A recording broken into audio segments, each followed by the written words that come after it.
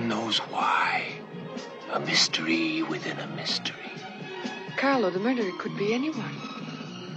Yeah. Why not? Why not me first? Three cinephiles have come together to bring you strong opinions, controversial statements, epic battles, and plenty of fun. Introducing our host, the man who watches 52 movies a week, drinks 52 beers a movie, loves women but hates the woman. From the foreign land of Canada, our host, Mood 616. He is widely known as the man who talks too much. His worst enemies are Postmaster P and Pee Wee Herman. He said Hellraiser was overrated and Leprechaun Origins wouldn't suck. He's the full-blooded half-Mexican, JP. Finally, we have the man who doesn't talk enough. He is best friends with Sean S. Cunningham. His favorite horror movie is Gummo. He is your favorite Jew and mine, Jeremy. Together they are known for extending a helping hand to vampircons everywhere. They are the 22 shots of moods and horror. Yes, y'all, it's going down right now. Episode 121 of the 22 Shots of Moods and Horror podcast is coming at you live. I am your host, Moods. And of course, I've got my two homeboys by my side, Double Shot J, JP, and we got the NES Ruler 22, also known as Jeremy, in the house. And we I'm disappointed, bro. Very, very proud to have with us tonight a very special guest representing the Horror Mafia podcast and Horrorphilia.com. We've got Don and Nelly in the house. What's going on, players? That was a shitty intro. I'm sorry. You didn't come up with anything original. No Italian reference. No fucking anything. No. I mean, come on, man. I told you. You know what's funny? It was so quick that I didn't even catch my name. Like, I was texting, and then all of a sudden it was on Dawn. And I was like, wait, what? No, I literally said, Jeremy, when you were not listening, I said, I'm going to keep it short. That's shitty because the show's already going to be short, meaning it's going to be 6 hours. But it's like, come on, man. No, I don't have to do that shit every time, you know. Wanted to bring in Don and Ellie, you know, without having 7 minutes of fucking shit before that. So yeah, Don, what is going on, homie? Hey, how's it going, you guys? It's great to be here. Yeah, man, glad to have you aboard. The reason we have Dawn aboard is because I was thinking to myself, well, it is Italian Horror Month, and everybody should know that. Obviously, we tried to have Dave on last week for Argento because he was on the previous year for Argento, and he's a huge Argento fan. He's also sounds like Joe Pesci, so it increases our Italian horrorness every year. Horrorness? Yeah, so I was like, we should try to get other Italian people on, and then I was like, wait a minute, we literally have a podcast that is filled with Italians on the Horrorphilia Network, and I was like, oh, it is the Horror Mafia podcast. It's literally called the Horror Mafia, you know what I mean? And so, which, by the way, you guys just covered Godfather, which was funny. I didn't listen to that show yet, but anyway, I was thinking, which one of these guys do I grab? And then I figured, why not grab Don and Ellie, since he actually influenced this show directly? Because we were originally supposed to be doing Andre, what's his name? Bianchi. It's Andrea, you dumbass. That's what I said. I literally said that. No, you didn't. No, you didn't. You gotta said add Andre. You gotta add an Italian flair to it. Yeah. You literally said Andre. I literally said. I literally thought I said. I literally purposely was like Andrea. No, you said.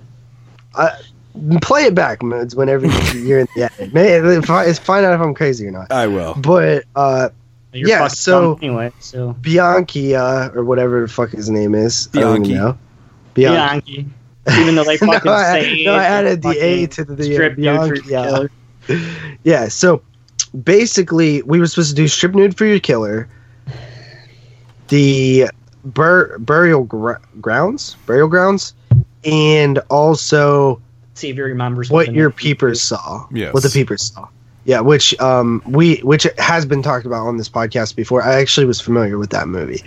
And then when we announced this, Dawn actually pointed out, and this is a little controversial or hard to track down, but you said, and I want to hear how you know this. So you said that Bianchi didn't actually direct what the peepers saw.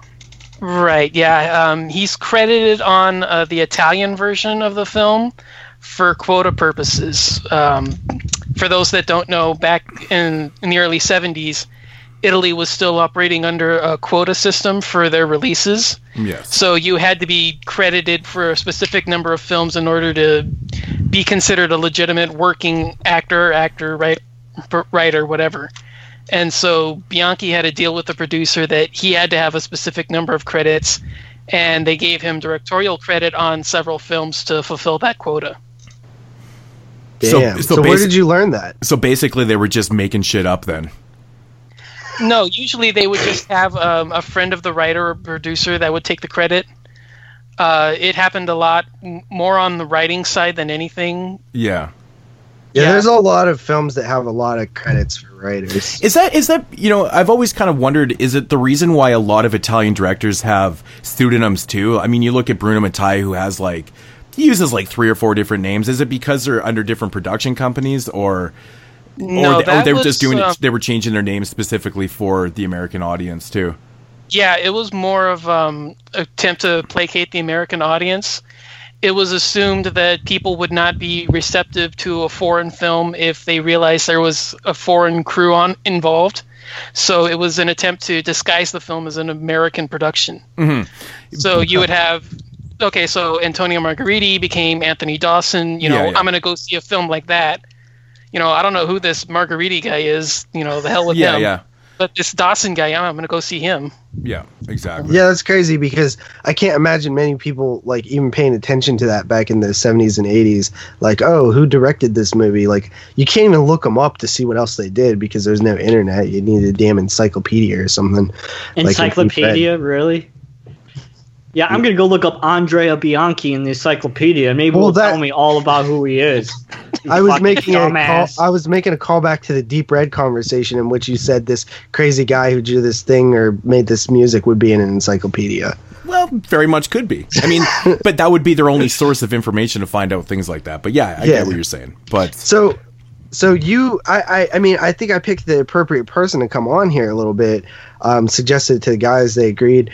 Not me. You're really not Jeremy. Jeremy actually hates guests. Period. He doesn't want anybody on. Fuck that. He doesn't even if he he is a guest himself. And he doesn't even want Oh, zinger. Well, that's true. I mean, he's not even titled in the title of the show, so I guess he actually is. A lot of people don't know that. The only good thing about this one is at least I'm not the one that sounds like a girl this time around, so it's okay. Oh, we're singing back and forth now. Bing! Oh, yeah. Yeah, the 22 and 22 shots is actually Jeremy's taken from his YouTube name, which is NES Ruler, because he did not start out as a horror channel. He started out as a gaming channel for the people that did not know that about him. But he graduated into a man. He went from a little pussy bitch to a semi-pussy bitch in the horror community. So yeah. So we'll give him the 22. My title had to go to somebody, and at least Jerry fucking has it now, so it's okay. So, Don, I remember listening to the Horror Mafia podcast, episode 1. You guys talked about your favorite horror films. Was it a top 10 list?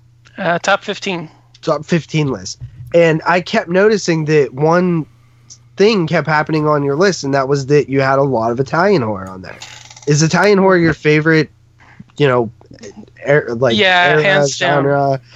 Yeah, it is. Yeah, hands down. For me, my favorite films would be Europe from 1960 to 1985, Italian specifically, although throw a good Spanish effort in there and I'm not going to turn it down. All right, well, that actually leads me into something that we try to do every time we have a guest on the show, a new guest on the show. And we try to get into a little bit of 5 questions here. So why not just do that right now? That was like a perfect leading to that. So here, we'll drop this one. I don't know if I would consider Italian horror as a subgenre of horror, but if you had to say what your favorite subgenre of horror is, what would you pick? As in, like an actual subgenre. I'm never one to turn down a zombie film. Okay. Although, throw a giallo my way and you've got my attention. Yes. Yeah, I was kind of figuring it was going to come up with giallo. So, on that note, being an Italian show, Argento or Fulci? Fulci. Yeah, that's my man right there. Yeah. Fulci. Yeah, Fulci's my Jeremy, Argento or Fulci? Argento. Me too, buddy. 2-on-2. 2 against 2 here, man. That's good. Damn it. Yeah, Fulci's my favorite director, so I got to go with Fulci. Yeah. Sports or no sports?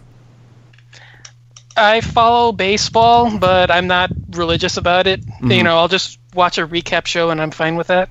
Yeah, I've been just finding out lately a lot of, people that reside in this horror community, it's kind of a mixed thing. Like, there's a lot of sports fans out there, and there's so many that are just like, fuck sports. Me personally, man, I'm a really, really huge sports fan. I watch all 4 of the major sports, and I watch a lot of college basketball. The NCAA. I love March Madness and shit. So I follow a lot of sports. Basketball could suck a dick. I do. Right I on, watch it. Jeremy. Right on, Jeremy. I'm with you on that one. Well, we actually got lucky because me, you, and Jeremy are all 3 pretty into sports. Like I mean, you guys like baseball more than me. Me and Moods like MMA more than Jeremy. Mm-hmm. There's a little bit of a balance there or whatever with the sports that we don't like and do like. But yeah, I mean, we're all 3 like really into sports. So, which is surprising that Jeremy likes sports. Never played a sport in my life. Yeah, it is weird. Like that you it isn't weird that you like sports. It's weird that you like them as much as you do because you like more about certain sports than me. Hockey, baseball, like you're pretty. I know my sports. Yeah, you're pretty intelligent when it comes to. See, I just learned that stuff so I could like talk about it in social settings, even though I'm not really ever in a social setting, but I could if I wanted to. I could if I wanted to. Sort of his disguise for being a man. Yeah. That's sort of a disguise for him being a man. You gotta have something there, man. Fall back on. Gotta have something. But sports is always it's always a great way to go in conversation, though, man. Okay, so what's your genre of music? Metal. Metal, and what's your favorite artist and band or band? I always go back and forth between Cannibal Corpse or Overkill. Okay. That's interesting. So you like the hard stuff. Overkill to Cannibal Corpse? Okay, yeah. Wall of Death kind of music. Well, I also listen to a lot of Camelot, so I can put them in there too. I have no idea what any of these things are. You know what the Wall of Death is, JP? No. Okay, so it's in a mosh pit where people stand on like separate sides, so one group here and one group here, and when the singer of the group says go, they run at each other as fast that's like as Tech they Nine. can. Tech Nine does that shit. I've been to Tech Nine concerts. A lot of people get fucked up because they're literally like a stampede running at each other. Yeah, that whole thing is just beyond me. I'm not a fan of that shit, honestly, dude. It's so crazy. I'm not into that at all. Just YouTube Wall of Death. There's something I've seen him. fucking insane. I've seen him at Tech Nine shows too. Man, yeah. I've been to a lot of metal shows in my life, and I still think the craziest one I ever went to, I seen Slayer play at the Commodore in Vancouver. This was on the God Hates Us All tour. And yeah, I went to that one too. Oh, did you? Nice. And I was on that tour, yeah. Oh, that's cool. And but like I've seen a million mosh pits and stuff, and they get pretty out of control at times. But this one in particular was insane. Like I was watching guys literally getting their foreheads busted open, like you could see skull, dude. It was ridiculous. People were bleeding everywhere and just going apeshit. I was like, this is fucking crazy, man. like I'm that guy who's sitting back watching, drinking my beers, going, this is almost better than the fucking show itself. Man, I'd never seen anything so incredibly nuts. And like their fans were, they were the fans from day one, like from the early '80s type guys, like older and shit. It was blowing my mind, but yeah. And then what's the favorite show that you've ever seen? What's the best concert you've ever been to? The first one I ever went to, I went to see Cataclysm, Goat Whore, Macabre, my God, Napalm Death, and Cannibal Corpse at the House of Blues in Los Angeles. Dude, that's sexy, man. Cataclysm's a pretty dope Canadian band, man. I'm a big fan of Cataclysm. Absolutely. Yeah, I'm a big fan of Cataclysm. Goat Whore, big fucking fan of Goat Whore too. They actually played here in my small little shitty town one time. Same with Cataclysm. I think I'm pretty fucking sure, I might be lying on this, but my boy Dylan, got Dylan from the Facebook group page, he might have opened up for Cataclysm one time. His band.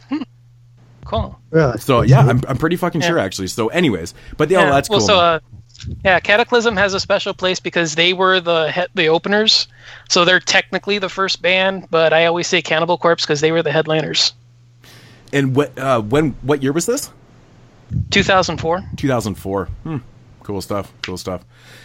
Who's your favorite singer from Cannibal Corpse? Chris Barnes or I'm Fisher. Fisher? I'm Fisher. Yeah. Yeah, I'm a really big 6 Feet Under fan, so I love Chris Barnes, but homos. Yeah. Anyways, is this a horror podcast? Well, we're getting to know Don here, man. And okay, last question here. Favorite Italian film? Favorite Italian film? Zombie 2. Nice. Nah, bad worm placement. Nope. Well, we have one later tonight that'll probably give it a run for its money, but no, that is well, we'll get to that. Yeah, so you guys saw my post. That's what I was gonna say. I actually made that post. Bad worm placement. I thought of it as soon as I seen those zombies too. I was like, I instantly thought of that joke. We need to make a Patreon shirt. Bad worm placement. That'd be pretty cool. But it has to come out of your butthole, though. Whoa. Ooh. Damn. Ooh. So I know Jeremy had something to do for the beginning of this podcast, right? All right, let's do this giveaway for the month of October because I'm dumb and I forgot it. And I almost forgot again. Probably would have forgot because I really don't care about you fuckers. Just kidding. Also, really quickly, Jeremy, the person who won the Phantasm set, I so totally forgot to ship it out. Please, I tried to do it. I don't know who you are. I can't remember. So please send me your information if you're listening right now. My bad. I really do apologize. You know what? I'll probably throw you something extra just for waiting so long. So. All right. So we're going to be doing the Otherworld Severin Blu-ray and Suffer Little Children Intervision DVD.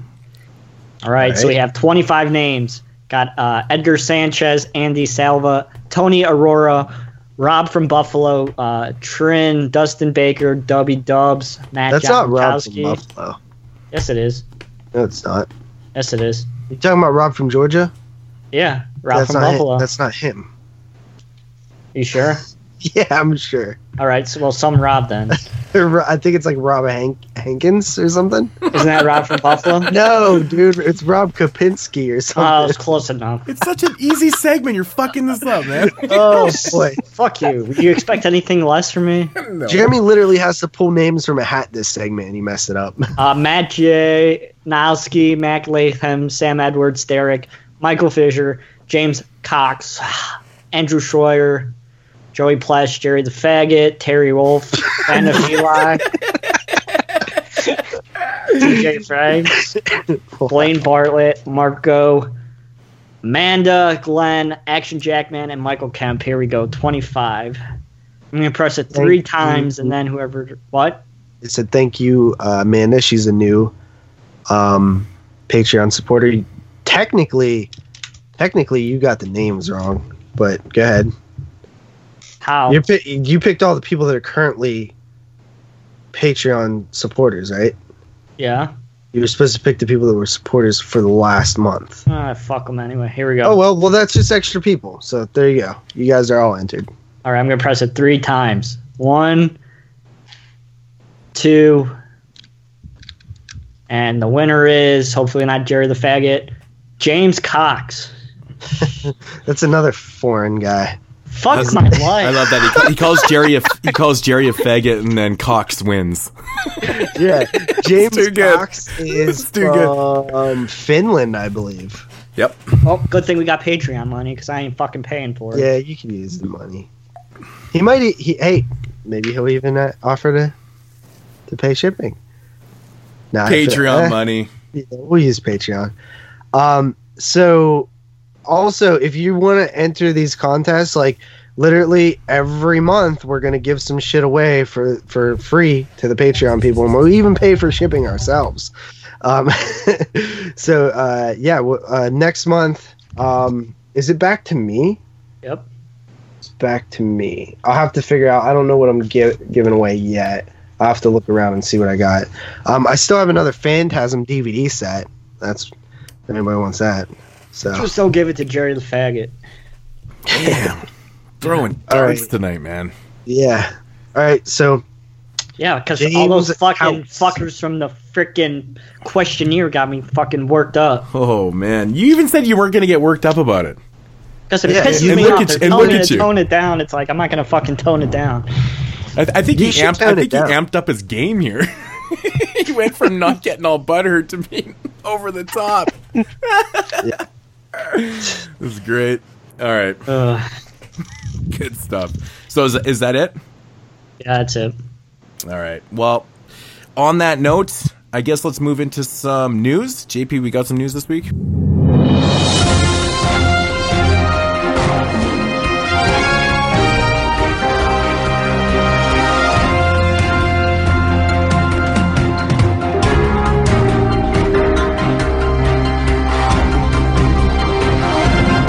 We'll do it live. Okay. We'll do it live. Fuck it. Do it live. I'll write it and we'll do it live. There wasn't a ton of news, but I got a few things. So the first little thing here is this is a favorite anthology of mine.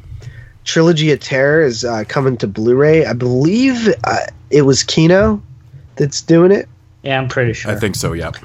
which Sounds annoys me because I really don't like Kino that much, dude. Oh, they're I know so that good. I know that everybody loves Kino. They're so Um, good. Yeah, Kino. I don't know. I think that their cases are trash. Yeah, but it's not They're a. It's who spines. cares about the I don't like spines? It's more about the content, right? I just got Kino fucking. has such a wide range of awesome content. I always feel like and I could be wrong, but I just feel like their special feature game is a little weak. Man, no way, man. On the Redemption line, a lot of those releases they'll have both versions of a film, and things like that. I mean, that's good shit. That's good shit to All right, incorporate well, different types of films. Finally, we'll get to watch River's Edge, JP. And that's the thing I love River's about Edge. Kino, man. They do good transfers. I think their feature game is pretty good.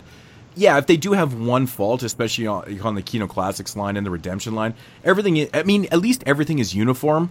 It may be bland to you, but at least it's uniform. Like, if you look at that shit on the shelf, it looks fucking sexy, dude. I mean, Does it though? It just looks black and white. but it's uniform. At least it's uniform, and it's it has a rhythm to it. So I guess I like it, man. I mean, like you look at some labels. I mean, take Artsploitation for instance. You can't get any more fucked up than that, right? Yeah, well, they just dropped the ball on that. That was not intentional. You know what I mean? It ain't like they made a line of things and like the intention was to get all fuckery with the numbers. Like Fuckery. yeah. Yeah. But anyway, was a Trilogy mess. of Terror coming to Blu-ray. This DVD has been out of print for quite some time. I do have it. Picked it up for $5 at Walmart. Hella worth it. Wow.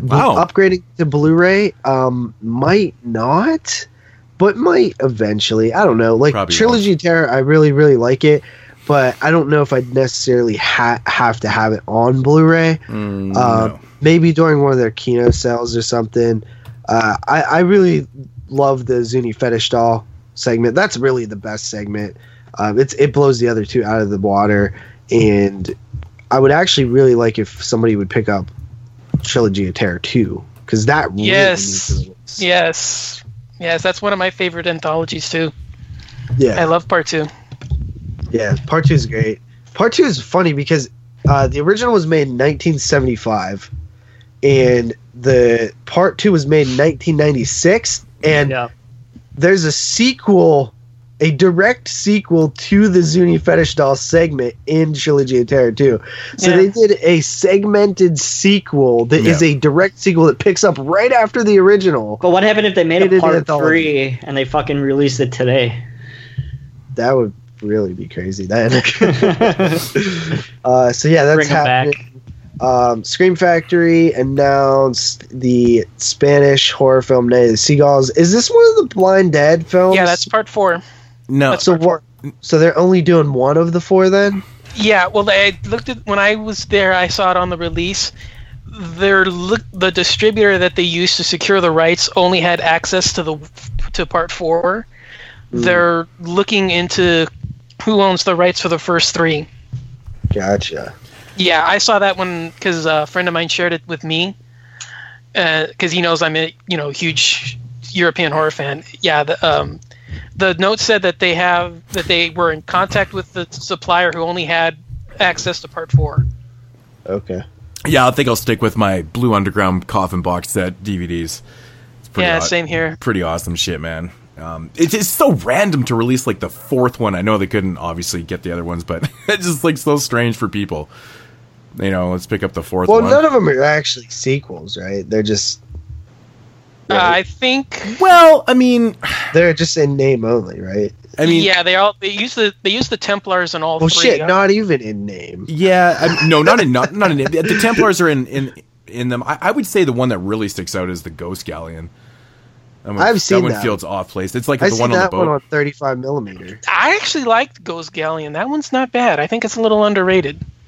I think the cheesiness of the special effects hurts it. Yes. You know, it's funny because I always praise I always talk about horror films set on boats and things like that on the show. It's kind of a running joke. And the Ghost Galleon happens to be set on a boat, and oddly enough, is my least favorite one out of the four. So yeah, it is, but I don't think it's as bad as everybody says it is. I like it a little bit. I love the setup. I think the first half is atmospheric, and I think there's some fun to be had with the plot. Mm-hmm. I think it's a little underrated. Yes, it's the weakest, but it's only by default because the other three are so good. Well, that's kind of how I look at it too. I always say the Ghost Galleon's my least favorite, but I don't say that I dislike it. I just said it's definitely my weakest one out of the four. But yeah, and I think that's the one thing I notice a lot of people say, just because you think it's the lowest means that you hate it. And I really don't. I think it's just, sometimes there's just series where you have, a film on the bottom by default because you think the others are so good. Mm-hmm. It's such an interesting franchise also because they were done in like sequence too, like in consecutive years. You don't see that very often from like a quadrilogy of films, right? 72, 73, 74, 75. It's pretty interesting. It's pretty cool stuff. Yeah. Yeah. Huh. Well, that's supposed to come out in February, I believe. And after that, I wanted to point this out. This is kind of like non-news, and I mainly bring it up because I wanted to say something. Basically, the director of the new Hellraiser film, Hellraiser Judgment, Gary Tunnicliffe, was on the Adam Green and Joe Lynch podcast. Basically, I think Jeremy actually shared this article, but there was an article done by a website, which I honestly don't even want to say the name to, but like, I cannot stand this website. Like, I've seen about at least four stories that are completely bullshit, fake news, like reworded, words twisted, completely falsified news that this douchebag on Facebook, I've seen him before. I've even tried to point him out to other people. So like, hey, don't listen to this fuckhead over here, because he makes these articles that are fucking complete clickbait. Like, this is literally something that bugs me to no end. Like, I cannot stand this kind of journalism. I cannot stand this kind of, especially when it's dragging people's names through the mud. The first time I noticed this guy was when that thing about John Carpenter saying that the director of Get Out should pay him money or something for stealing his concepts and stuff, which was completely fake, 100% fake. And instead of what happens when you post fake news from a unreliable, first of all, there was so many fuck ups in this situation. First of all, he took a news source from a site that nobody knew, he never heard of, he knew nothing about, and he posted it as real news. Second, after he found out that it was fake news, what would the next logical step to be, right? Like, take it down, obviously. Yeah. Oh no, don't take it down. Let's actually just put a little blurb at the bottom that says, "Oh, turns out that this was all fake. I'll never trust that source again. I should have stuck with my gut and not went with a suspect source, blah, blah." Oh, how about you post that? You can still post that message, right? Like, but why not take the article down? Oh, because it's still getting you tons of clicks, right? So you leave the article up and you put this little blurb at the bottom, when really what you should do is take it down and post a new article that says, about that John Carpenter article I just posted. You might want to read this. But no, because he wants the clicks for it because it was everywhere. And then, so that was one thing. And then he posted that thing about Danielle Harris, who she tweeted out an old photo of like her and like Scout Taylor Compton and like Tyler Mane and somebody else, and said like, oh, this is how we feel about the new Halloween movie. It was like a picture of them flipping off the camera, and like he turned it into this thing where it was like Danielle Harris is like complaining about the not being in the new Halloween movie, when literally Danielle Harris like came out and she did a video and she's like, yeah, I was just joking, like it was just funny, like I found this picture and it's like, yeah, I am a little bummed that I'm not in that movie, but like I'm not like entitled like that, you know what I mean? So this guy did that, and then now this Hellraiser thing where he literally like takes this interview and like just like leaves off like certain words and stuff and like and twists the title to make it seem like they're like, what did it say? It was like animal abuse in Hellraiser Judgment question mark or something. Yeah, like get out of here, bro. Like, okay, so here's what the guy said. He was on the Movie Crypt. He's like, I had the most fun on that I've ever had. I never have worked so hard on a Hellraiser film. I'd hope you didn't. I think this is your first Hellraiser film. But we had a great time. We did 2 sequences where one actress almost passed out. A scene that you, especially Adam, you are going to freak the fuck out, he continued. I'll tell you off air about it, and when I explain it to you, you're going to be like, Jesus Christ, involving a small dog. No, the dog doesn't get hurt, but it goes through some ... trauma. And when we had 3 grips leave the set during the sequence when they said, this is utterly screwed up. Okay, first of all, that does not suggest that there was any kind... Well, it literally says that there was not animal violence. You know what I mean? No, the dog doesn't get hurt. So that the dog goes through some trauma could mean anything. Literally anything. It does not mean. So I guess the dog in the thing was animal abuse. Yeah. So it could mean that the dog character, the actual dog in the movie goes through trauma, meaning special effects or something like that, or it could mean, the dog was covered in blood or something. Who knows? You know what I mean? But I'll tell you that this is bullshit how he worded it. You know what I mean?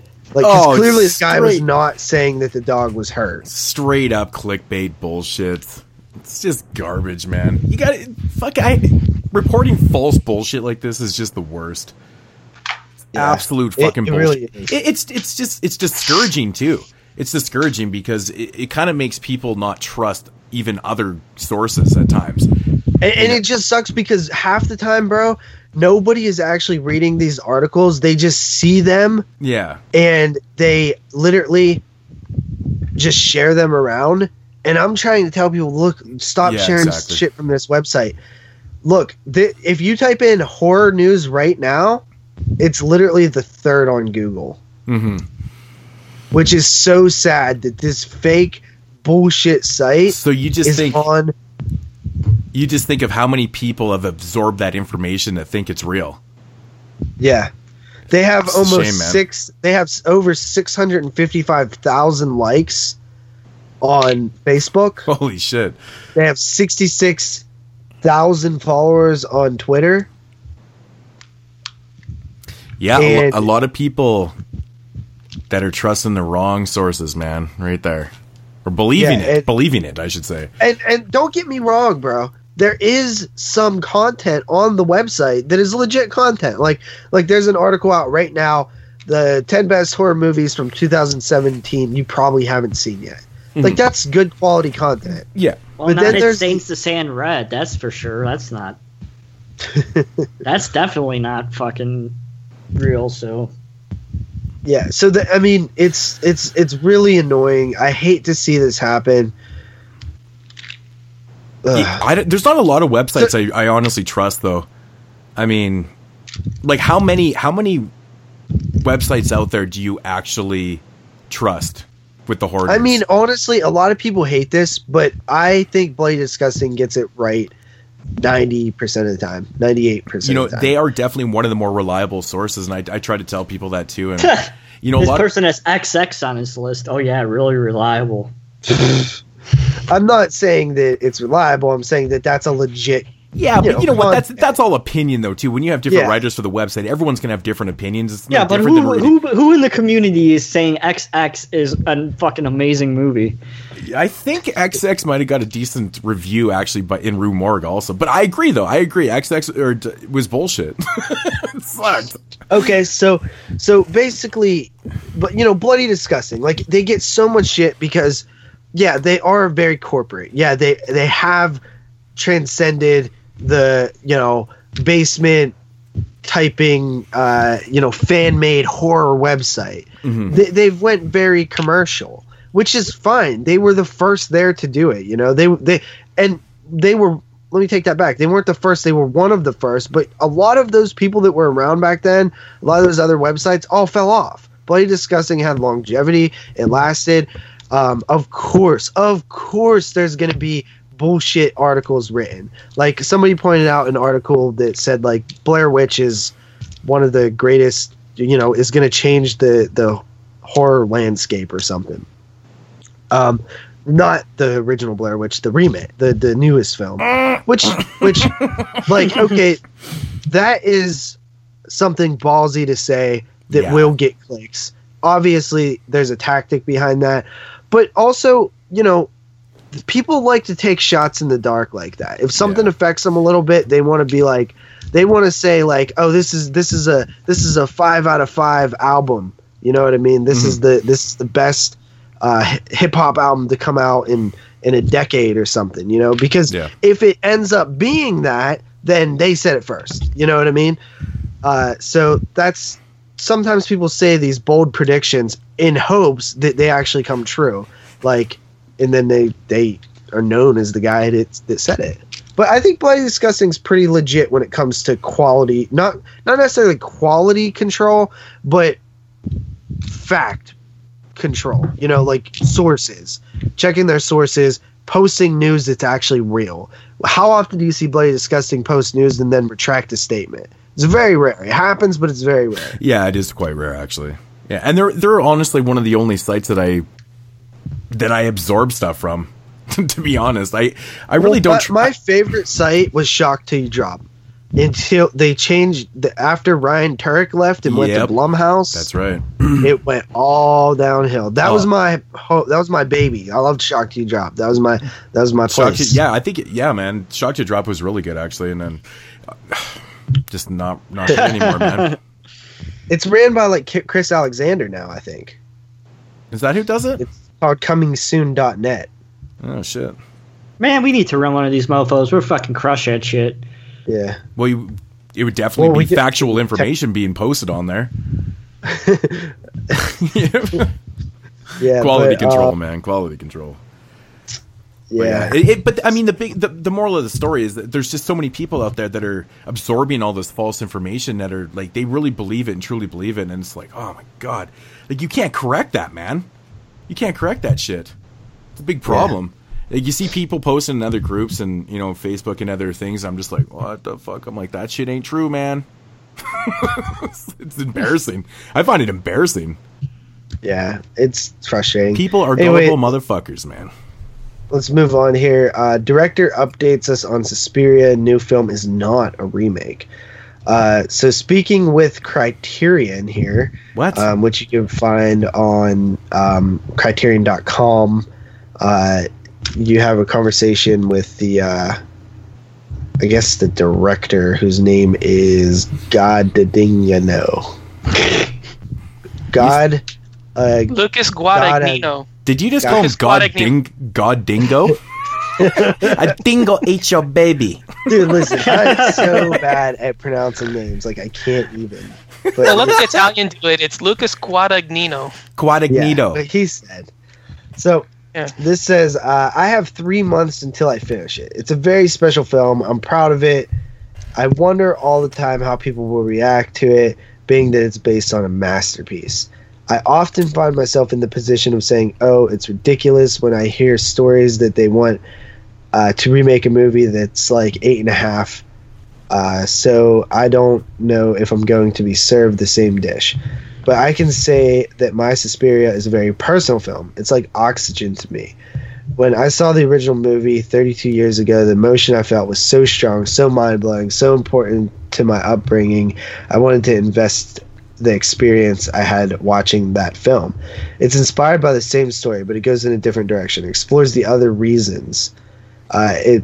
It's Semetics, of course, but I think people really have to understand that this is not a remake, because the word remake gives the impression that we want to erase the original, and opposite is what we tried to do. So what he's telling me right there, he doesn't say anything that's not a fucking remake. Yeah, like he literally just doesn't want to call it a remake. Yeah, is what he's saying. He's not giving us any reason why. But it's not a reboot. It's not a readaptation. If he's doing his own thing. So, of the source material, which is Suspiria, what does that entail? What is the word given to that? Remake.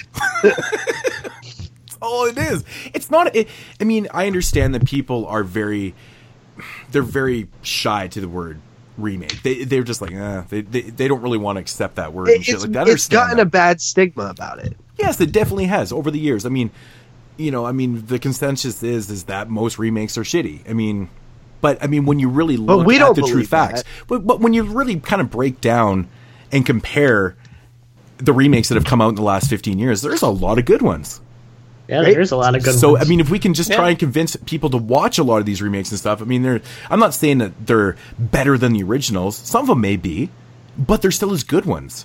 So I think that, people just need to remember that it's not a bad word sometimes. It's his version of, it's his vision for this idea. Yeah, which to me, like, whether it's his re-envision of Suspiria, or it's his reboot of the franchise, or it's his reimagining of the source material, to me that all still means that he's remaking the movie. Yes. At its core, what a remake is it's when you take one source material and then you redo it. You do it again in your own way. That is what a remake is to me. See, he's like, he's confident in himself to call it not a remake, but he's not confident at all to call it a different movie title or have it a different title.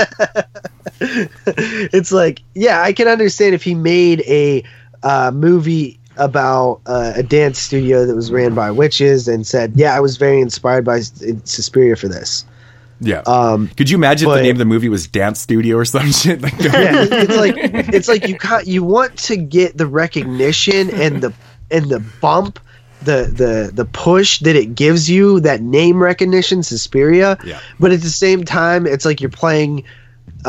You're walking the line where it's like you want that, but at the same time you don't want to associate yourself with the fact that it is a remake because you don't want the negative side of it. It's like, dude, if you want that positive effect, you have to take the negative effect with it. Yeah, I'd take the good with the bad, man. But with that being said, I'm actually very excited for this film. I love Chloe Grace Moretz. I think that there is a lot of Andrew does too. You could do with Suspiria. I think he's very disappointed that Louis C.K.'s new movie's not coming out because she's in a bikini half the time and he can't go to the theater and wank off like Louis C.K. did. Is she really? Yeah, that's what I heard. It's about her as a 17-year-old falling in love with. Wait, did he produce or direct or write this? All of it. Oh, I thought you were saying like he was starring in it. He's in it. He wrote it. He directed it. I don't care really. I would watch it. We've had this conversation a million times. I could care less. She's becoming like I know we've mentioned this before, but she's definitely becoming that remake star, isn't she? She's done 3, right? This will be her third. Dark Shadows. Starring role in a. 4 then. 4. Yeah, shit. Because she did Amityville Horror. That's not necessarily a starring role, though. Nah, you're right. Not a starring role. Not starring role, but starring in a remake. I'll go that way. So, yeah, I mean, so 3 major ones anyways. Let Me In, Carrie, and, of course, Suspiria. And Dark Shadows. Bro. And Dark Shadows.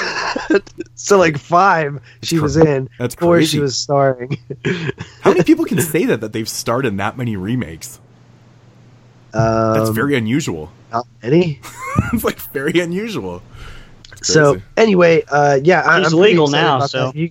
Yeah, I know. She's a very pretty girl. She really is. We'll be seeing some titties sooner or later. I don't know how I feel about that. She still looks very young to me. But as long as they're legal when they're taken, I don't mind. We all know Andrew. That she's not naked in Suspiria. It seems. We all know artsy Andrew isn't fucking. Yeah. We all know he doesn't mind. I really like her too, though. I'm not. Yeah, but Andrew loves her. Yeah. So, what do you got? You guys excited for Suspiria? You would put 2 in the chute and 1 up the poop for sure. I wouldn't say shocker. I wouldn't say I'm head over heels excited. Yeah, I'm not ecstatic, but I'm curious. I think I'm more curious to see it. I want to see what he does, given the fact that he has said that he has taken a different direction, kind of plot wise and stuff. So I'm assuming that he's going to flush out the story quite a bit in this one. That's cool. I'm very happy that he's going to take that route. I'm curious to see what the film looks like visually. If he's that influenced by Suspiria and it has been, it's taken that much in his life. He's been very influenced by Suspiria. I'm curious to see how it looks. If he kind of follows in that Bava Argento, color scheme and things if he makes the film look really, really beautiful and stuff. I'm curious. Because, the critics out there are going to hammer him if it looks identical to Argento's film. But who knows? What about you, Jeremy? I don't know. I don't love Suspiria as much as you guys do, so... it's still a great film, but I don't have Is that your least favorite Argento? Out of the ones we reviewed, no. Out of the ones you've seen, what's your least favorite? Probably Four Flies. Yeah, or Phenomena. Really? Phenomena? Wow. Yeah. Yeah. Oh, which version though? Which version of Phenomena though? That's maybe you'd like the other cuts though. No, he watched the. Yeah, true. Who knows? Apparently, Dave says that his theory is that I never should have watched the Profondo Rosato cut of Deep Red. Oh God! Watching that is your first. I don't know how you would watch that the first time and be into the movie. Right? That's what I'm saying. Why would you watch that the first time out? When you're first being exposed to the movie? Really? So you agree with Dave then? Oh, absolutely. That to me, I don't know why you would watch that. Do you like Deep Red? Oh, I love Deep Red. It was almost on my list. That's one of my favorites. Yeah, I do think that there's some problems with it, but yeah, I do love Deep Red. What do you think the problems are with that cut? Because I have absolutely no problems with it whatsoever. I actually like the longer cut, man. To be honest. To me, I think the problem is that the relationship is so hammered in that it takes focus off the investigation. Okay. Yeah, I can see that. Yeah. I love the investigation. I think it's great. I think it's Argento's best. But the interactions between the two, her trying to show him up for his feminist beliefs. Yeah, and it was funny because I get the point of it all. I know what he's trying to do, but I like the way that it does it as the Deep Red cut. The Profondo Rosso cut, I think, just drags it out a little too long. Okay, this is interesting. I need to see the Deep Red cut. I can see that too. Maybe. It's kind of interesting because Jeremy said it was one of his favorite parts in the film, actually, when they were having that discussion about equality and arm wrestling about it and shit like that. And see, I don't really have that big of a problem with it either. And I kind of like the added comment. I can't remember, is the scenes with them in the car in the other cut? It's been a while since I've seen. I'd have to watch. I'd have to watch them back. I'm not sure if it is. It's been such a long time since I've seen the shorter cut, but yeah, no. Honestly, I don't mind it at all. It just adds another element to the film, and I think that's what's kind of missing from the other cut. But it depends on how you look at it. And I can see both points of views, though, for sure, 100%. I can see people not going, oh, really going to talk about women's equality rights and how this guy's kind of a dick about it a little bit and stuff. I can see how people would not want to see that in the film for sure. That makes sense. It's not that it doesn't belong there and not wanting to see it. It's just I think it's too long. It takes too much time out of the investigation. Yeah, I can see that. That's where my thing is that it's the scenes are so long that it interrupts the flow of the investigation. I think the flow of the movie was off for me. I think that was one of my complaints. That's where mine comes from. And it's one thing I always praise about it too, because I was like, for a 127-minute film, I've always thought the pace in the film was, for myself at least, was really good. It's surprisingly really good for an hour 27. Because I did feel like it was long. Yeah, like I remember feeling like it was like dragging, which I didn't feel in Phenomena or Tenebrae, which they're a little bit shorter, but still. Anyway, I will check that out. The Deep Red Cut, not anytime soon. Got tons of other shit to do, but maybe next year when we get to Argento, I'll check out Deep Red again and check out the other cut. So after that, we have Darren Aronofsky's Mother hitting Blu-ray just in time for those year-end lists for the people that didn't. You motherfucker! You take my fucking headline. What was your headline? That people would be able to see it before the year-end show. Did you really? I didn't know. I honestly did not know you took that. I apologize, but I didn't know you said that. But yeah, I mean, the point rings true. You will get a chance to see it before the year-end shows. I know that besides us, other podcasts seem to do the year-end show, and I know Moods didn't get to see this film, so maybe he'll get a chance to see it before we record our year-end show, as well as you have tons of listeners who submit lists to us to kind of calculate and do their version of the fan-made sort of version of the top 10. Dawn, do you guys have one planned, or do you guys not watch enough new movies? Yeah, we're gonna try. Our first show in January is going to be a best of 2017. Okay, so that's us too. We usually wait till after the year is wrapped. Right, yeah, that's the way we're doing it. Yeah. Especially for me, because I'm far behind on my 2017 watches. I'm only on, I think, 30 or 40. Which is, honestly, dude, about this time every year I'm at like 20. So this year's the first year where I've actually like kept up. And I have about 52 watched. So that's good for me. Anyway, you can check out Mother on 4K, I believe. Yep. As well as Blu-ray, HD, and digital. $99 on Black Friday for a player. You mofos better buy one. December 19th. I got to get a TV first. Oh, one thing that we should probably point out. I swear to God, never in the history of this show have we said something and I've gotten this many messages. I got about 8 messages, I swear to God, kid you not, and comments about the fact that the Xbox One does not have a 4K player. It's actually the Xbox One X or One S. Yeah, so it's funny because like technically Jeremy wasn't wrong, but he just didn't know that the original Xbox didn't have one. Mm-hmm. But that's funny because like I can't believe how many people messaged me about that. I was like, yeah, I know. Yep, I know. I was told already. I mean, they're $99. You have no excuse not to buy one now. Except for the fact that I don't have a 4K TV. Yeah, but you might as well just buy one. So when you get a 4K TV, you already have it. It's not like it can't be a regular Blu-ray. Yeah, I guess so. So, yep, that's Aronofsky's Mother. Pretty cool. I've only liked that movie more and more after I've seen it. This is a kind of a... I think this was out there already, but I don't know if we covered it or not. Basically, you guys know about Scream, the TV show. Well, after 2 seasons, they decided to reboot the Scream series. And basically, that kind of... Rebooted already? Yeah. Oh, man, it actually proves how not good it was.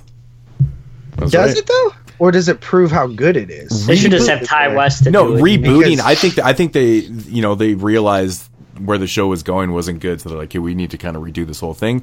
I think it kind of shows that it wasn't good. Good versus successful is what I meant.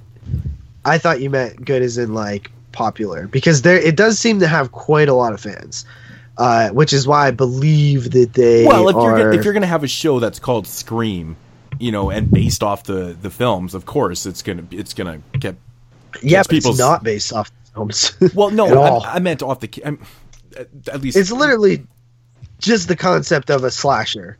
That's pretty much with it. A when killer, it comes to with a killer that's Ghostface, kind of thing. But the idea is taken from the films. But apparently, they are going to be using the iconic Ghostface mask in this reboot, which I don't have a problem with, right? Because American Horror Story does this every season. They start a new story with new people. I know, but and since this original story was not actually connected to the original Ghostface killings, it totally makes sense to change this. But when you have when you have an idea for a show like American Horror Story, where they had that plan from the start, it just works. People are expecting it, kind of thing. They didn't have it planned from the start. They came up with it in season 2, I believe, when they were preparing for season 2. But well, regardless, I mean, they still rolled with that idea. Yeah, I think with this one right here, if you do 2 seasons with, a storyline and then you reboot it and changing the mask, I mean, it kind of shows to people that this idea wasn't working. So that the story was over. I don't know what happens in season 2. Well, that's the thing. I only got 4 episodes into season 2, and I couldn't get through it, man. It was really it was bad. So I really liked. I tried. Season 1. It wasn't great, but I dug it. So I will check out season 2 eventually. But I'm even more interested in season. My biggest complaint was that it was not connected into the Scream universe, which I didn't like. It was like I didn't care about that whatever story as much. I don't even remember what it was. But anyway, I wonder if, and Bloody Disgusting brought this up too. Who knows if this will actually be affected by the Weinstein debacle that's happening now, because it is a Weinstein property. Yeah, it could. Who knows? All right, moving on here. This is just absolutely dreadful news. Potential news. Basically, Don Mancini, Child's Play creator and Cult of Chucky director. He was raped by Harvey Weinstein? No. Oh, shit. I thought that's where you were going with that. I was like, dude, this is really horrible news. Basically, oh, man. Sorry. Got choke on some cum. Mezco interviewed Mancini and asked about Billy Boyd returning as the voice of Glenn Glenda, and he said, "All I can say is stay tuned." Oh. When he was further asked about the Child's Play series, he said, What? "Expect the unexpected, though not as unexpected as, say, Chucky not being in the movie. I'd say you can expect that." So, I just want to say this. So Glenn Glenda's back. Nice. He said that with Colton. It never happened. So he didn't say that. We had this discussion a while ago about it, bro. What did he say? Said it on Twitter. We had a long discussion about. No, he said he posted it. He posted a picture of Glenn Glenda on Twitter, and people speculated that he was in the movie. That's what happened. Yeah, it was all publicity bullshit, man. It got people fucking talking and buzzing about the film. Glenn Glenda. Share, Glenn Glenda. Right? No. So it was fucking perfect. Yeah, dude. I just think he was like literally. He just literally likes that character so much. He's like, oh, check out who's on the set or something. No way, dude. There's no way that was totally calculated. You don't just randomly post a picture of a character that everyone hates. But he always does. But that's the thing, Moods. Everybody doesn't hate him. He says there's just as many people that love Glenn Glenda as there are that hate them. Dude. Yo, right here. Really? You love Glenn Glenda. Not love, but I do find him funny. Holy man, dude. Well, I would expect that shit out of Jeremy's mouth. I have a thing for that kind of stupid humor. I don't think he's the funniest thing ever, but I do chuckle at some of his lines. Okay, let me ask you something, man. Does Glenn Glenda look like David Bowie? Was I right about that? Yes. Okay. Yes. I know. I was amazed at how many people were like, yeah, dude, he totally looks like David Bowie. Yeah, he does. He's like David Bowie got raped by Pinhead. That's awesome. Good shit. Anyway, my thing is, dude, like I just don't like, honestly, like it doesn't surprise me. Like, look where the series went with the last one. Like, I think that us three came in at like a low rating perhaps or whatever, but really what that rating represented from me was really just my anger towards the series and the way that it's going again. Because after Cult came out, or after Curse came out, everybody was so excited. It's like, oh, Child's Play's back, like they're doing the right things, until the very end of it, and they're like, that was kind of weird. But oh well, forget it, because the movie was still pretty good and stuff, and it's like blah blah. And then all of a sudden, it's like we're just like so in like a direction that I don't want to be, and it's like look where we were 2 years ago with Curse of Chucky, and we were like so ecstatic, and already in this quick turnaround, we're already back to feeling the way we used to feel. This is Cult of Chucky is definitely one of those films that has, opposite end spectrums, man, of fans.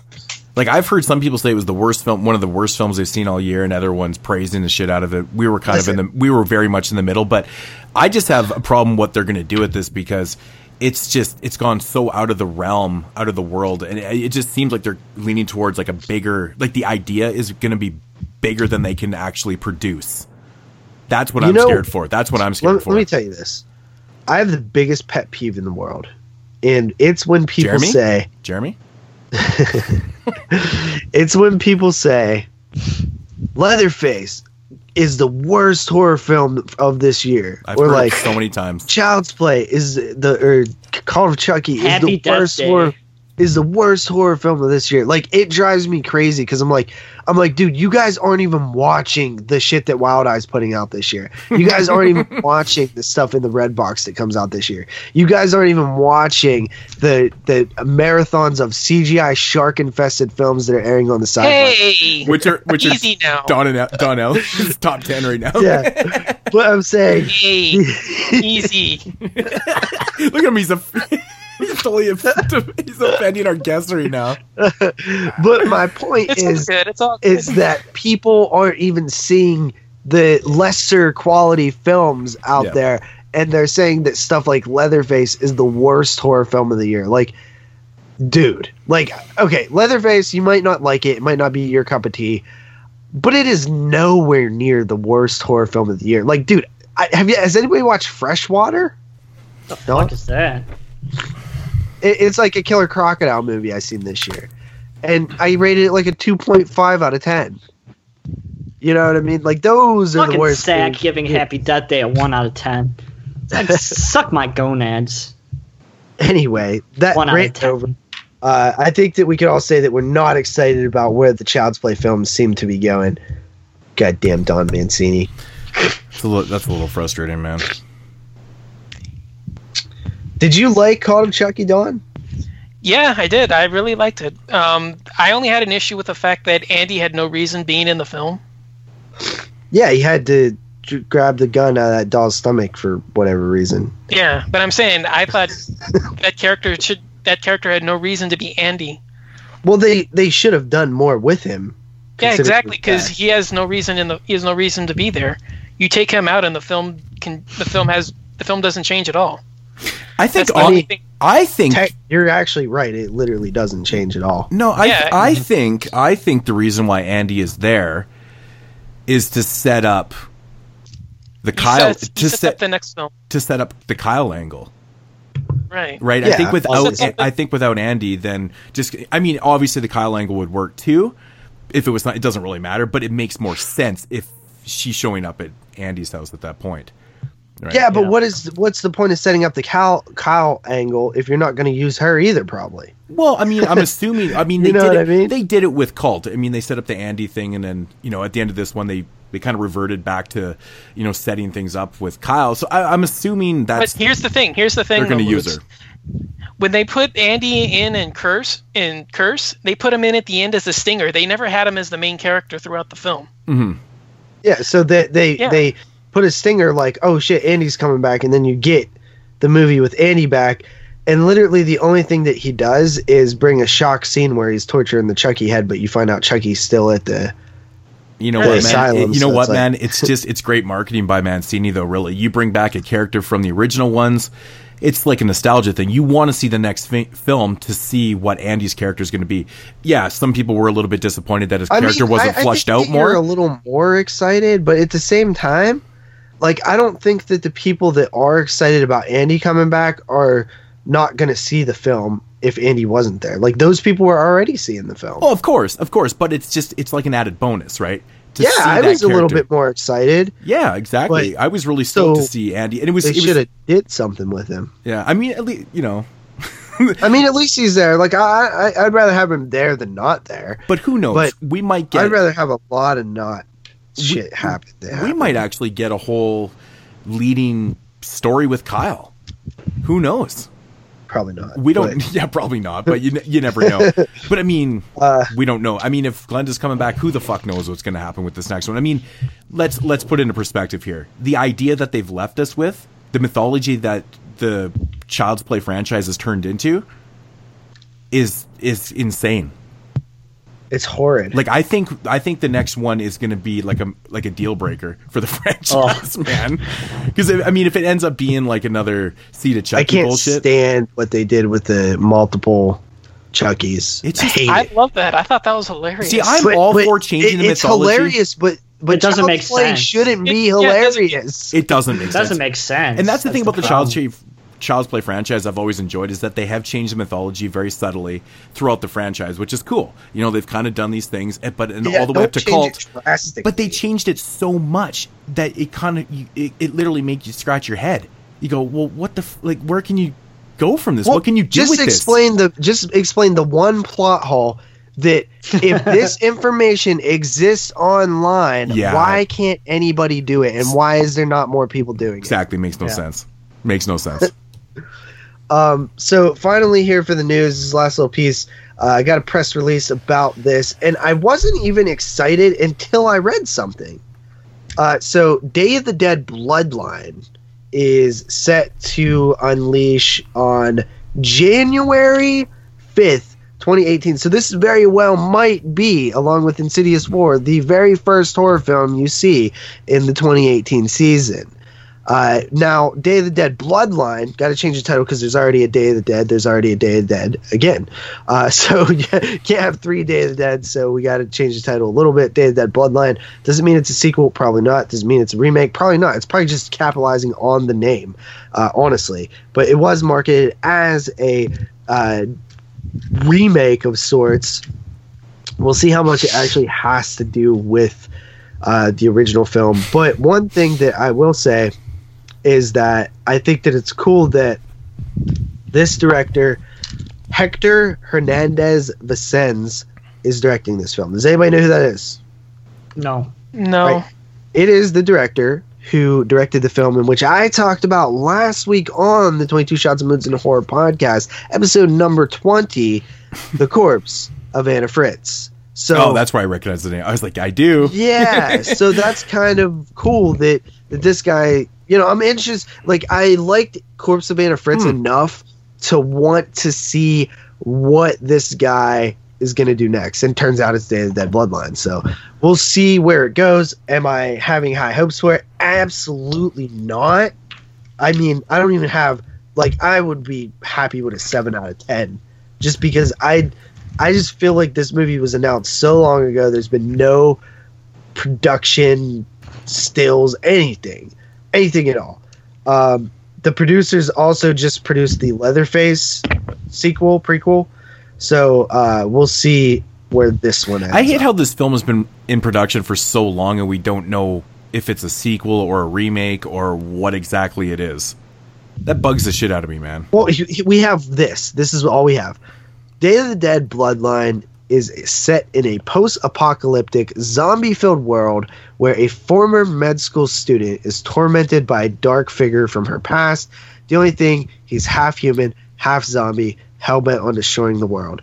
To me, that sounds awful, and it doesn't sound like anything like a remake of Day of the Dead. So it's not even the same plot. So it sounds like a far in the distance sequel based off. Yeah. The only piece of plot is that it also has to do with a post-apocalyptic zombie-filled world. That's the only thing that got my attention was post-apocalyptic. That was really the only thing. And that is it for the news. Okay. Fucking thing sucks! Alrighty, so getting into mood swings and the DVD and Blu-ray releases for... What are we doing? November 14th, 2017. First up here, we have... I think we brought this up on the show last week. This is the new Amityville film, The Awakening.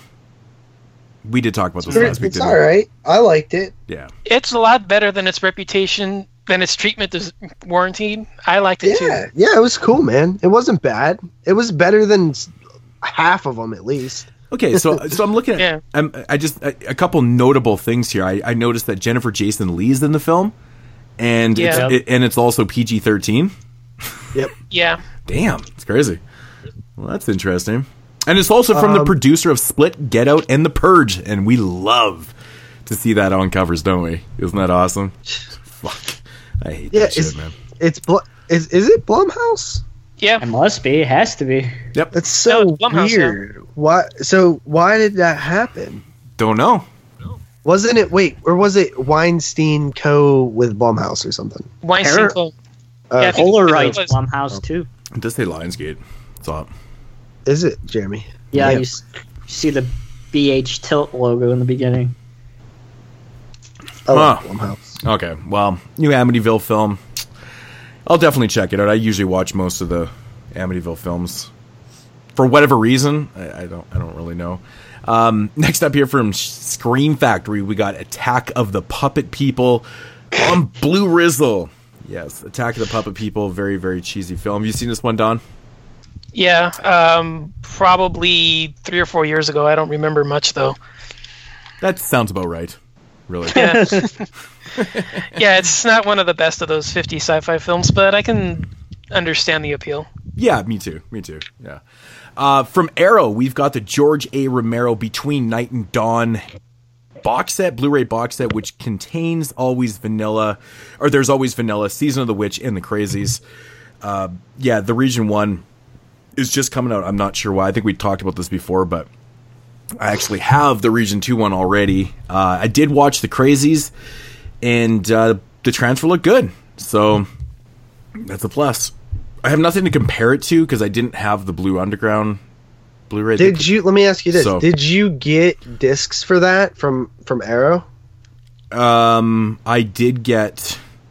Yeah, I got the screener copies. Because they did not send the full version out to anybody as far as I know.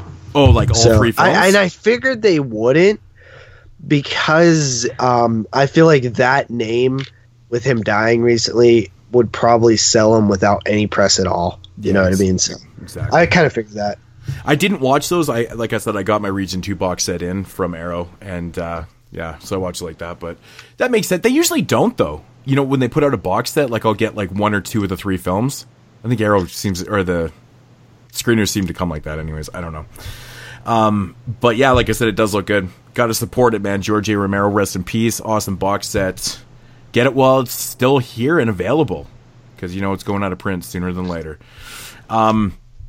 Also from Arrow, we have the Hellraiser Steelbook dropping, Region 1. Says here on Amazon it is $26.71 for it. Damn. That's crazy, man. Not gonna lie, don't like the artwork. You guys, it's just like him in the shadows, right? With like his head down or some shit like that. Doesn't that look Arrow is known for putting out atrocious artwork, so... I mean, the Driller Killer Steelbook's pretty dope. Yeah, but it's also the original cover, though, too, right? I know. I think that's cool. Yeah. This one right here, honestly, the front cover looks like it should be the back cover. Right? That should be the back.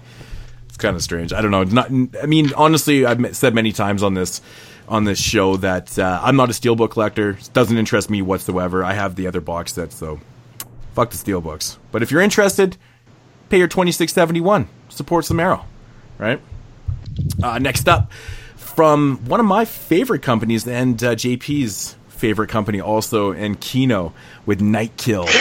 This one I actually know nothing about. I've never seen this one, but it does have Robert Mitchum in it, so that's pretty damn cool. You know anything about this one, Don? No, I can't say I have. Yeah, man, I love the artwork on this, so it looks fucking sexy. It's pretty awesome shit.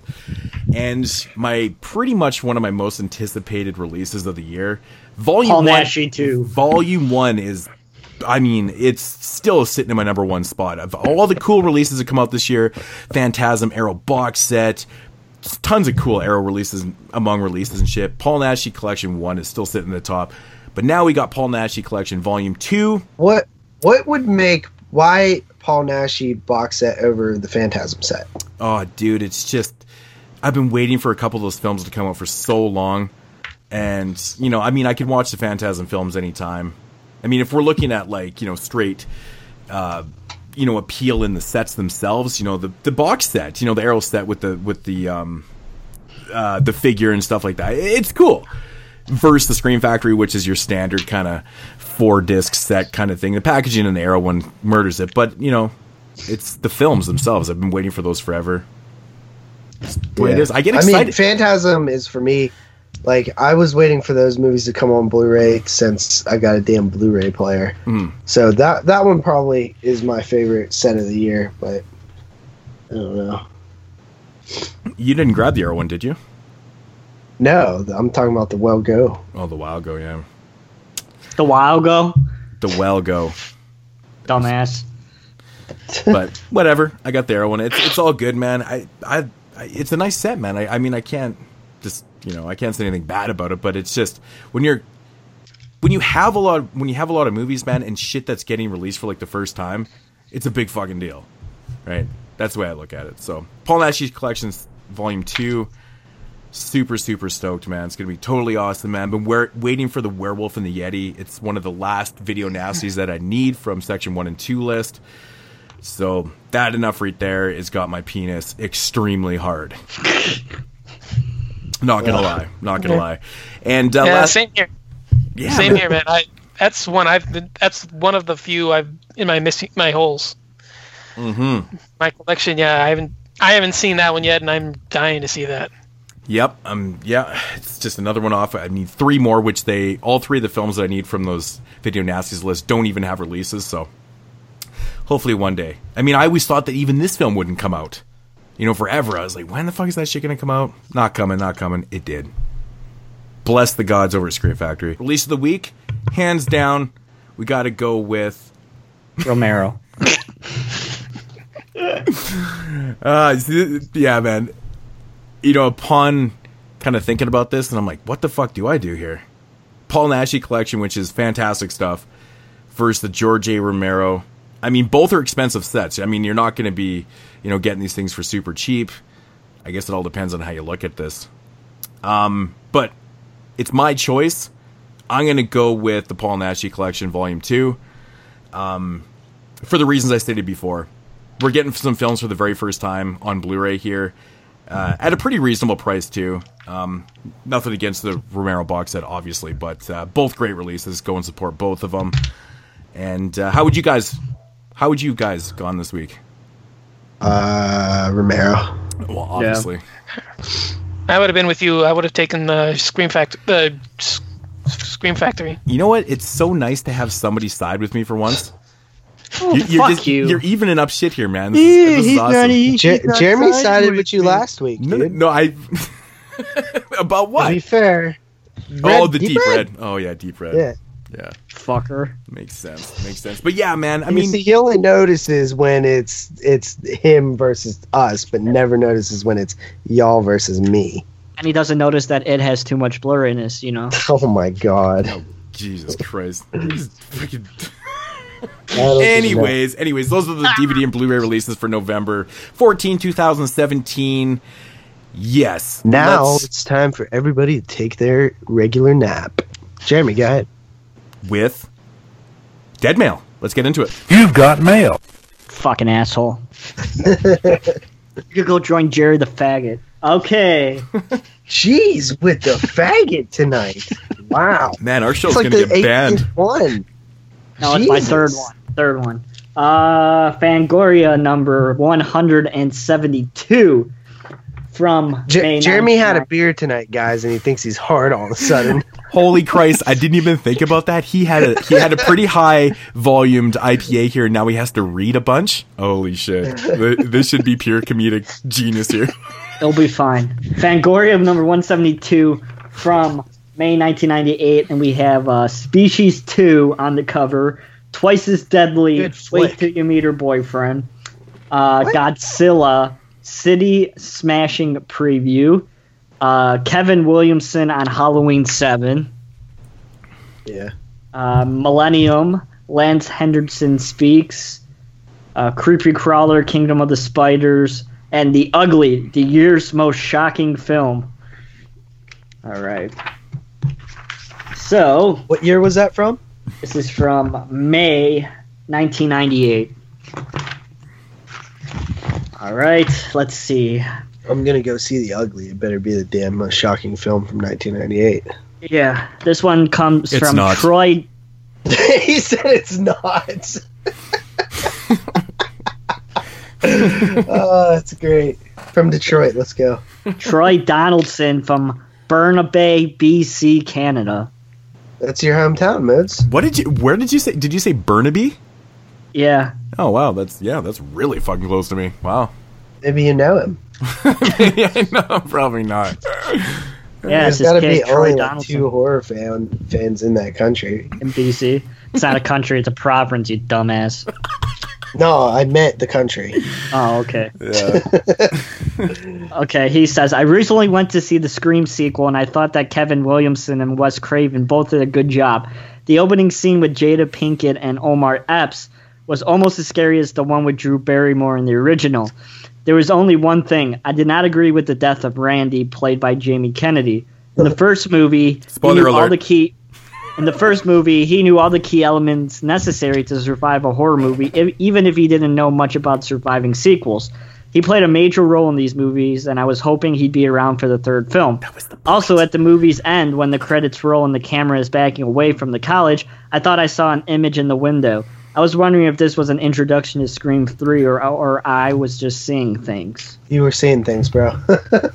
It was adding to the cliche, man. Of course he had to die in the fucking sequel, man. It was set up like that.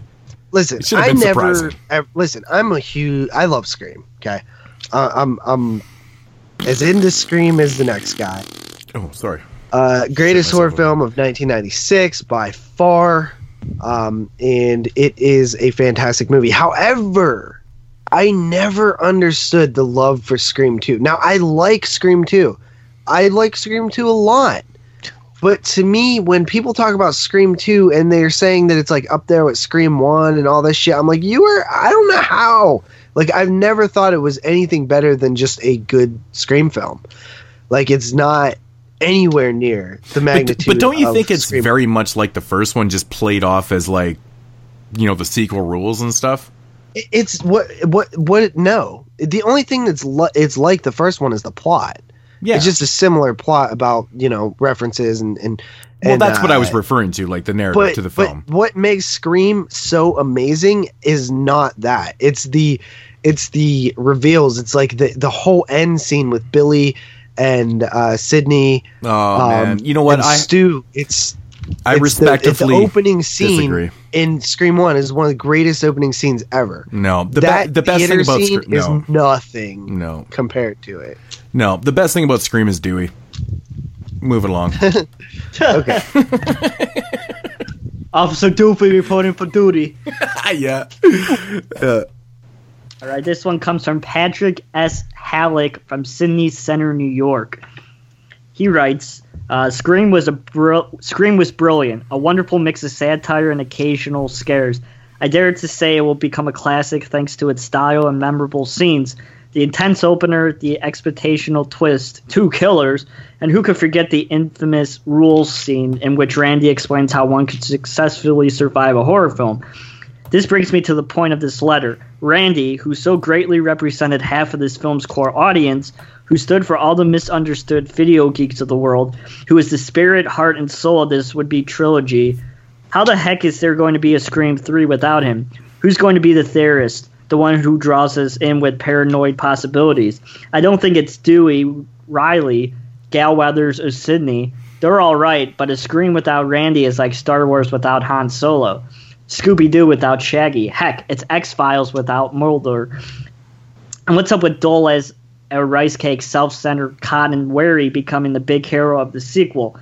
Randy, with his long-grown affection for Sydney and his know-how of scary cinema, could have made a much better savior. Heck, I'll bet he was one of the most faithful consumers of your magazine. All the sequel did was rehash what the original was about. How about something as clever as Scream was, like having 3 killers or a copycat inspired by the film Stab? How about Sydney finally snapping and doming the mask herself? The killing of Randy was as pointless and disappointing as the deaths of Hicks and Newt at the beginning of Aliens 3. So unless Randy comes back like Ripley, leave the sequel to James Cameron. Or even better, for number 3, how about a fan of the first film? Disappointed with the sequel, giving the cast, director, and writer obscene phone calls. Like how you redeemed Freddy, Mr. Craven. Break the fourth wall. Okay, first of all, I didn't understand a fucking word you said the whole time, Jeremy. You're slurring your words. Drunk bastard. A little bit. No. So I think that it is fine to kill off characters. Nobody should be immune from being killed off. However, I mean, I like Randy. He's probably my favorite character. He's awesome. He represents us. So it would be cool if he were in the film, and he was in Scream 3, kind of. But I think that when you say, not to kill off a character, I think it's such a bad look. You know what I mean? It's like I want to think that character could die because, it makes you feel like that they can actually fucking die and that you can, there's suspense to that. I don't know. I don't really agree with that dude's letter too much, honestly. All right. Sean Provost from Kitchener, Canada. Kitchener, Ontario. Woohoo! Representing tonight, man. Damn. He writes, ever since Aliens came out on video, I wanted to see an alien film in the theater, and I just witnessed The Resurrection. What a comeback. Josh Weldon and Jean-Pierre Junot, these films have always brought great expectations, and Resurrection was terrific, to say the least. I have to congratulate these guys for the ideas and intensity of Alien Resurrection. What I really enjoyed and felt to be respectable was that Aliens 3's story was not ignored. Ripley's, as well as the aliens' personalities, are by far the most versatile and interesting in the series. Winona Ryder's also made quite an impression on me, and I was very surprised to see how much gore and mutilation the film had. The MPAA must have slept while viewing this one. I mean, I like Alien 4. It's a bad, good movie, man. I have fun with it, too. I don't think it's that bad, honestly. It's not great. Damn it. Super fun. Don, you like this one, though, don't you? Or you don't? I heard you No. don't. Oh, you don't like this one? No, this one is awful. Did it not? I had to mute my mic from laughing the second he started. I would have been laughing through the whole thing. Oh, no. You don't mute your mic. Yeah, you don't. On this show, you don't mute your mic. Just let it go. See, the thing is, we're very professional, and that's how we roll. Right? So I've been laughing the entire thing. That I cannot stand Resurrection. That movie is awful. So let me ask Dare I say I like Resurrection better than Part 2. Let me ask you something, Don.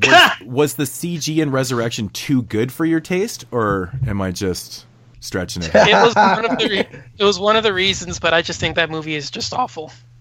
Huh. I think it's actually... How do you feel about Alien 3? I used to hate Resurrection, but upon rewatching it for the show that we did, I actually really kind of enjoyed it. It was maybe because Part 3 is just... I don't know. Not good? It's kind of dismal. I love Part 3. I'll be honest, man. I haven't seen 3 in long enough to really remember. I saw it maybe 2000, 2001, and that was the only time I've seen it. Mm-hmm. So it's been way too long. I don't know enough about it to really recommend 3, but I cannot stand Resurrection. That thing is awful. Well, there's another one here written about it. Mason Fix writes, I freely admit that I'm one of the few people to have liked a lot Alien 3. It flew in the face of most summer fare, and its box office take and critical reception proved that fact. But what of the new Alien film? Most pundits probably said, why bother? Others who have audacity to crave horror sci-fi felt the new one was justified. It was not. Writer Joss Whedon, who should be lauded for making a TV hit out of his once lambasted Buffy film, is one of the culprits who should be singled out. After having breathed life back into the vampire genre, why did he feel he needed an amalgam of the first 3 Alien films in this installment? We have the claustrophobic trappings of Alien, the militaristic crew of Aliens, and the downbeat and ambiguous tone of Alien 3 all in one. He says he's proud of the fact that no one else touched his script from inception to completion, but he has acknowledged or been inspired by Dark Horse's Alien comics, which have been toying with the same kinds of ideas found in Resurrection for years now. Maybe his screenplay would have been more delivery than setup. Was it a matter of studio interference or maybe the pressure of being the salvation for the series? Who knows?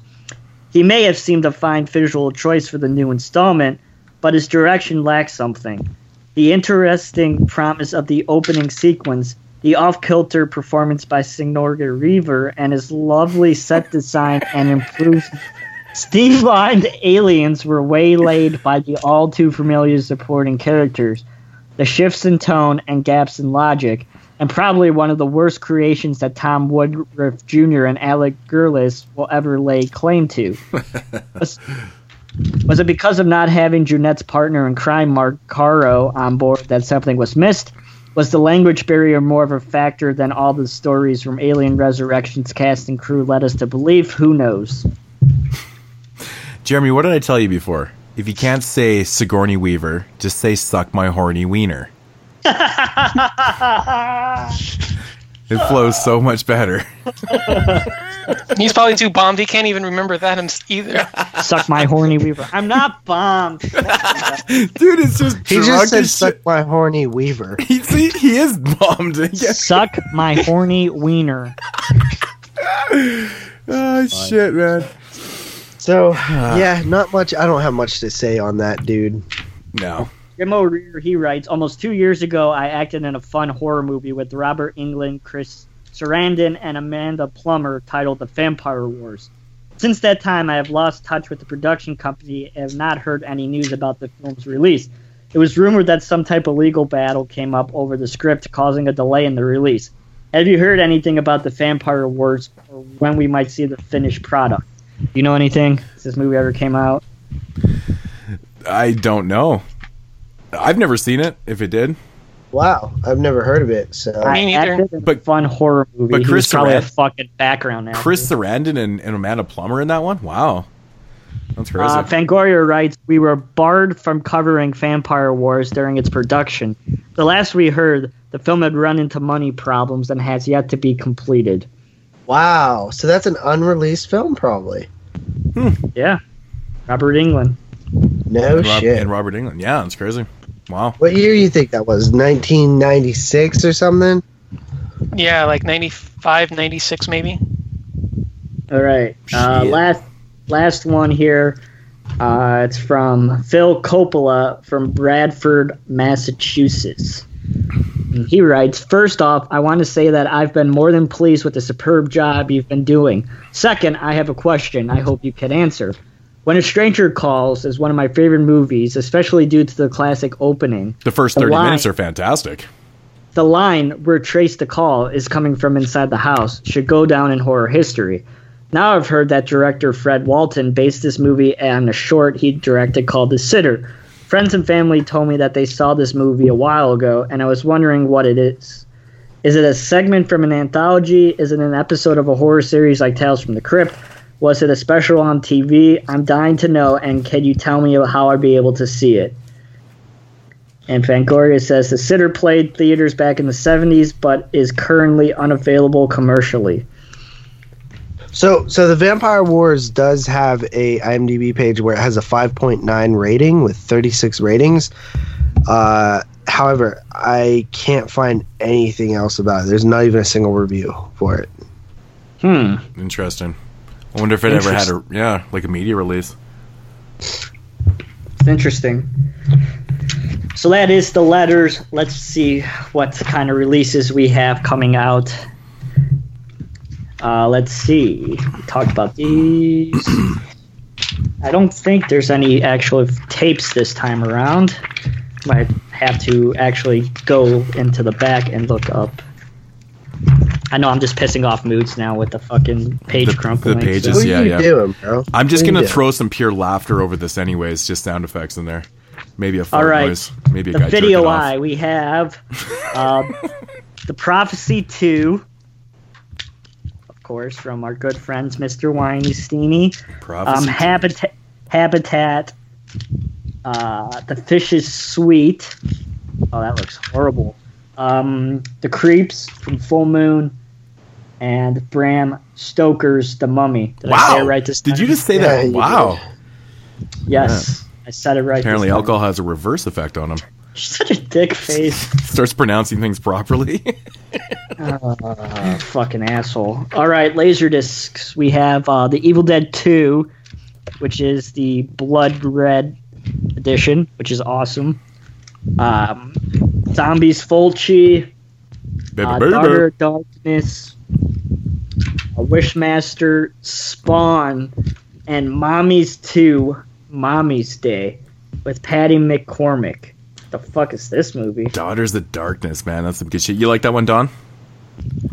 Which one? Because there's like 2 or 3 films with that title. I'm thinking the one I'm thinking of is the very sexually explicit lesbian one kind of thing. Oh, the good one? Yeah, the good one. Oh, you're talking about Massacre? Yeah. No, it must be the Darkness. good one then. Yeah. Yeah, because I know the one from Stuart Gordon in the 90s also had that title. Oh, no, definitely not the Stuart Gordon one. I'm talking about the one from the 70s. Yeah, I know the good one then. Yeah. Yeah. Good shit. That's it. Yeah, not the good one. All right. That's it? There's no Laserdisc? Nothing? That's what I just said, you fucking dumbass. Well, fuck, I was talking, man. I didn't hear you. Come on. I said they were Laserdiscs at the beginning. Those were all Laserdiscs. Again, I wasn't He did. listening. No, it's okay, Jeremy. I know. I heard you. Yeah. Fuck you. Sorry, man. I was looking at porn. All right, so that's going to do it for Dead Mail and Sorry, I Mood didn't know Swings. that fucking girls blowing dogs is a higher priority than the show. Of course it is. that goes without saying, right? All right. Was this the one with Jerry? I think Jerry's in one of those. Oh, man, the tally. I wish they could just keep a tally on this, just binging every time you bring him up. Or rip on him. Good shit. Making us watch the Hip Hop Witch, so... The Hip Hop Witch. Get it right. The Hip Hop you. Witch. Yeah.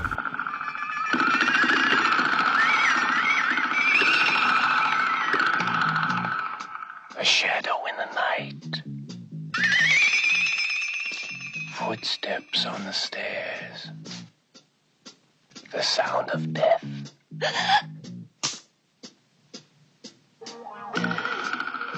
Carl, I'm afraid. What am I supposed to do? Magda, get that film. It's a special infrared film. Get it and develop it. Hurry.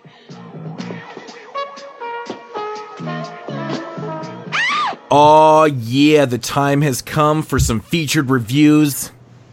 Second week here on Italian Horror Month. Yeah. You guys excited? 2 in the pink and 1 in the stink. Oh, yeah. There you not go, man. overly excited. That's but what these movies are. There's 2 in the pink and 1 in the stink. There you go, What man. are you talking about? We're ready to shock these motherfuckers, man. You know?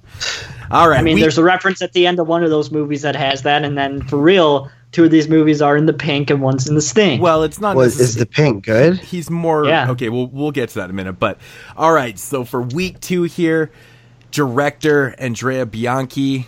Jeremy's pick. Jeremy's pick. That is right. Jeremy picked this one. We explained the little debacle that we had with one of the films. Got replaced with Massacre. First up here from 1975, we have a film called Strip Nude for Your Killer. Now, I have to say, what a horrible movie. Wow. Okay, man. That's cool. Even before I get into the synopsis, but I do that every week. Why do you say that now? Oh, because I didn't get into the synopsis. I always say something stupid right off the bat, and you say, well, I should read the synopsis hey, first. man, you're the one that I said agree it. with him. He should read the synopsis. Before you at least get into some critiques like this movie sucks. Yeah, okay, here. First of all, don't give him credit. This movie sucks is not a critique. No, I'm not giving him credit at all. I was actually blasting him for saying some stupid ass shit like that. Okay, I'm gonna do the short of this because this whole IMDb synopsis is way too fucking long and wordy and shit, so here we go. When a fashion model dies during an abortion, a series of murder begins, starting with the doctor. And that's all I'm reading. I'm not reading the rest of the bullshit. Which? Yeah, that's all I'm reading. We got Edwidge Finch up in this bitch. We do, man. That's right, man. Starring, making her second appearance in Italian Horror Month. That's right. I'm sure she'll probably show up other time. Yeah, I think so. Fuck you guys. I'm not going to talk. I'm trying to think of but yeah, to me, man, Edwidge Finch is like one of the most beautiful women ever to grace the screen. I absolutely love her, Don. I bet you're a big fan of her too. Big fan, and then some. Yeah, my favorite actress of all time. Oh, really? Holy shit! Well, there you go. Yeah. There you go. Okay, like I said, I have to ask you though. You know, I'm such a big fan of her too, man. I think she's fantastic and everything. But what do you think of her appeal in this film with the short hair? See, me personally, I'm not a big fan of short hair on girls. No, me neither. I like more of a feminine look. I like her longer. Yeah, so that's kind of the one downfall to having her in this film with that hairstyle. It's like, man, dude. I think her best look is in the shorter hair, but not as short. In Your Vice. Yeah, it's okay. I personally like the longer look that she has in most of her films, really. But, Strange Vice for me. Strange Vice. That's my favorite look. Yeah. Interesting. Right. Interesting. Yeah. Yeah, she's gorgeous in that one, too. But I mean, at least one good thing about her doesn't change is her fantastic tits and that face. And yeah, I mean, her face is just alluring. You know what I mean? I think that's what it is. She has like a nice body, but that's, you know, it's not anything that you wouldn't see on any, you know, hot actress, you know, but it's really her face and it's that exotic French look that she has or something, man. I don't know. It's so appealing. You look at she's like hypnotizing. You can't stop thinking about her when you see her. Like she just has that effect on you, man. It just gets burned in your mind, but yeah, strip nude for your killer, man. I mean, the first thing I have to say about the movie is that the title is fantastic. I absolutely love the title to this film, and I've always thought that with a title like Strip Nude for Your Killer, it's one of those titles where it can be potentially disastrous or misleading if you don't deliver the goods that the title you know, is providing you with, like Strip Nude for Your Killer, man. If you have the Blue Underground Blu-ray, I'm pretty sure that you're gonna feel like the title delivers immediately before you put it right in the fucking player, and there's 3 beautifully naked titty women right on the fucking menu screen. Yeah, yeah. I don't have the Blue. I got the DVD, but yeah, same here. But it's still on the DVD. Yeah, exactly. But I'm just saying, a title like Strip Nude for Your Killer, man, is just, it's fantastic. It's so inviting. It just screams sexuality and murder. I mean, but the thing about this movie is that it actually does deliver on all those elements too. There's tons of sexuality and nudity, and there's killings in this one, and that's awesome. I mean, you can't really go wrong with that. Right? I mean, there's not. It's more about the nudity than the killings. Well, I mean, that's essentially what this movie is, man. Not really that many kills going on in this one, really. You know, I usually keep a body tally, and I actually didn't in this one. But yeah, you're right. There isn't really like 3. Yeah, there isn't. There's not like 6 or 7. I mean, it's pretty early for that type of. Like, we didn't see body count films until much after 1975. Bay of Blood, though, that has 13. Yeah, that one has a lot of kills in it. That's what year Bay of Blood come out? 71. 71. Holy crap. Yeah, no wonder. That's why it's so damn convoluted. Torso, that's double digits, too. Okay, fair enough. I like Torso. Yeah, Torso's cool. Oh yeah, Torso's fucking fantastic. Starting off with seen that on 35mm. The opening scene in this film, man, it's still one of my favorite opening scenes of all time. I mean, the credits are rolling, and you basically get this girl that's got her legs up in this doctor chair, and she's getting an abortion. Like, dude's digging in there, and you get to see like her muff, like the top of her muff and shit. And it's is that what was happening? It's just, she's getting an abortion. Okay. Yeah, man, are you confused with this story as too, bro? No, I mean, what indication do you get right in that scene? Because at the end we figure out. Yeah, but I totally forgot about that scene after, because I started this movie and then finished it like 3 days later. Oh, shit. So I totally forgot about that scene. Yeah, so that's essentially what we get in the beginning of the scene is this chick who's kind of the dude, and she's getting an abortion done, but it's the camera work, cinematography is hilarious because it's kind of it's shot from like this angle where you can just see like her muff. It's like Her top of her muff, the top yeah. of her muff. It is just so funny. But ultimately, in the scene, she ends up going into cardiac arrest and dies, which is the They setup just throw a body in a tub, you know. Yeah, they just It's a kinda- logical thing to do. They just kind of throw it to discarded the body side. like so, like so viciously kind of thing. But ultimately, that's the setup to the film. And after this happens, she was a model that worked for this modeling agency, and then people that worked and or are associated with the modeling agency start ending up dead. They get picked off one by some assailant dressed in a motorcycle outfit. It's kind of funny. Because this has been done afterwise, like Nightmare Beach used this type of killer, Nail Gun Massacre, same type of killer. Massacre. Sort of. No, what have you done with our daughters? What have you done? Yes, that's Which another we're one. doing next week. That's another one. Yeah. That's right. So this type of killer, man, has been used. But I personally like this look. I think it would be hard to do, you know, because you have like in the dark and you have this helmet on with a tint. I don't know how the fuck you would see. Yeah, it's like Amsterdam, you know? Right? Like, I mean, it doesn't seem logical to go around and kill people like that. But anyways, but that's, you know, it's a setup to the film. What's your guys' thoughts on this one? Jeremy, since you're so vocal about hating this film so much, what did you... What's all this guy, besides, like, Burial Grounds doesn't fall under this category, but the two bookends, like, they're so fucking boring. Like, literally, they're so goddamn boring. Well, Nothing happens. you So know- it's like, it's all character development and no goods besides Well, some muffins and tits. I disagree on this one a little bit. Like, to me, there's like isolated scenes of things happening, right? Like there's a attempted rape and Because like there's all this subplots. sleaziness going on.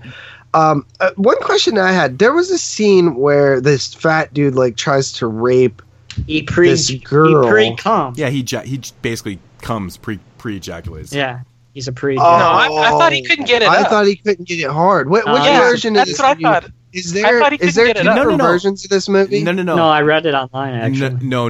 He actually ejaculates because they lean towards the fact that the only way that he can actually get it up, or not get it up and stuff, he can really... It has something to do with his blow-up doll or some bullshit. I don't know. Like, Yeah, he can fucks his blow up. Yeah, he can only That's the do- only way Yeah. you can get it up. Yeah, like, Yeah, that's Yeah, right, get it because he up. can't That's what get I'm it up. saying. no. Get it up. He can only perform on his doll. I think it When was did they say that? I think it's just No, because the implied. girl when I think They girl- literally say something about like, Yeah, I when swear to he's- God, he said he couldn't get it up or something. Yeah, when he's rolling around on top of her and the girl pushes him off, it says, "Don't worry, it happens to all these guys." yeah, he that's like fucking what you see- pre-ejaculates. Yeah, but that could That's also what you see be... when you can't get it up. But it could Yeah, also okay. be... But it also could be referring to him, you know... Yeah, but don't you think ejaculating. if that Yeah. happens, you would react to something down there? Yeah, would've it did. felt It didn't look like he like ejaculated. He didn't Yeah, have that it's- he like. never On You know this what I show, mean? we don't say down there. We say dick. Yeah. Yeah, Well, but but she never really it- she never it reacts is- that he did. do you guys have? Is it in English for you too? Yeah, it sucks. Yeah. It's Yeah. a horrible Okay, fucking just making job. sure that everybody has the same version. Yeah. I was like, because Came with sometimes when you have different versions, like dialogues change. But okay, so all right, okay. I was about to say that would make no sense if he couldn't have sex, but he had a wife. But why did she allow him to have sex with her after he was like trying to rape her, and she's like, hell no, and then all of a sudden she's like, okay. There's no explanation for it. She like kind of just gives into it. Like she almost like feels bad for him or something. It's really That's strange. pretty messed up. I know, like, it's put an in your awkward movie, scene. right? Because it's almost saying like women should just give in. Yeah, I know. You know what I mean? It is strange, when 'cause- they're about to be raped. If they just gave in, none of this would happen in the first place. That whole scene is You know, like, that's a very bad way to put it. dude, that whole scene is completely fucked up in the film too. He like picks her up, and then the way that scene is shot, where he's driving her back to the hotel or back to his place, is so fucked up, man. It's like very comical. You know, like he's driving like a maniac and shit. Hold And he's making like ridiculous dude, comments. I totally forgot about that. That was so. Right? It's totally. And then he it's gets totally there. a fucking. It's a French New Wave shit again. I said it last week with Deep Red. It's like fucking Yeah. playing homage to French New Wave with all these fucking pointless driving scenes. But Because we it's the see way that it's shit. shot. Well, it's It's also so a rip fun. off All the of time. They also use that technique in Spirits of the Dead, that anthology from the '60s. Yep, that's right. Yeah, they did that in the last segment, Toby Dammit. Okay. Fucking Godard films, all you see is fucking people driving around all the time. And it's like, I feel like I'm watching a freaking French film with all these driving systems. It's such an awkward sub kind of plot in the film, though. I mean, you got this guy, he's acting all goofy. It's like shot POV, kind of goofy. You're not really you have almost a hard time figuring out if he's being serious or not. And then when you get to the room, when they get to the place, you have this very awkward moment of him talking about how he doesn't have sex, but he's married. Then he tries to rape this. It's such a fucking weirdly executed part in the film, man. Everything about that just does. There's a few you question, man, the whole thing. But then after she leaves, he breaks down and cries and shit. It's very awkwardly placed, and it's okay, what the fuck, man? And then what was up with that one dude that was like that guy who is like, oh, what are you doing here or something? He's like, oh, why are you dumping my whiskey? And then he's dumping it. He's like, my whiskey. And then he's killed. But then they just kill him, they just stab. And then when it cuts to his dead body, his pants are down. Yeah. Well, yeah. I think it's implied that it takes. There's some time past that he has his pants down now. Isn't it when the cops arrive, his pants are down? So it's a passage of time. I don't know. I have no idea. Well, I think when you figure out what the end of the film is, spoiler wise, that person felt that the men of the world killed her sister pretty much. So I think she's trying to return the favor by shoving a knife up the dude's ass. That's what I think. Yeah, I mean, I guess that's interpretation. I mean, it's up to, your guess is as good as anyone's. Really, I mean, there's I thought she's upset because that girl died in the abortion. That's her sister, bro. Yeah. Okay. So what I guess the hell does that have to do with? All right, because the doctors were men, so I think she has some kind of resentment. Well, the doctor, from what I understand, reading this Wikipedia page right now because I needed a little help, is that was an illegal abortion, meaning that it was just some dude. Yeah, it doesn't mean that she can't be pissed off at men. Though. So basically, since we're into spoiler territory right now, yes, the killer is avenging her sister's death, right? Because Jeremy just flat out spoiled. Okay, so like I said, so we're doing this. So basically, her revenge is to get anybody, because what happened was her sister, the one that died in the abortion, was sent to this kind of black market abortion place to get abortion done because she was a model for the agency. So she's going. Didn't want anybody to know or something. Yeah. Well, I mean, whatever. Well, nobody would know anyway. If it's probably went cheaper. To a random abortion. Maybe it's a big. I don't know. Maybe in Italy at the time, maybe it was a fucking illegal thing. I guess. It was probably illegal. Oh yeah, it probably is illegal. Right. So it was probably illegal. So anyways, her sister is killed, and she was sent there by the photographer or the company. So she's going out on a rampage, trying to kill everybody associated. But there's an underlining too with the two sisters and shit with the dialogue at the end that, she was obviously getting revenge against the people of the agency and stuff, but there was also this point of the fact that the sisters were also having an incestuous relationship also, which is another really kind of strange thing that happened there too. She was I didn't get that. Yeah, well they say that in dialogue. My favorite thing. Yeah, dude, they actually talk about that in the end of the film through dialogue. Fennec's character and the main photographer talking about it and stuff.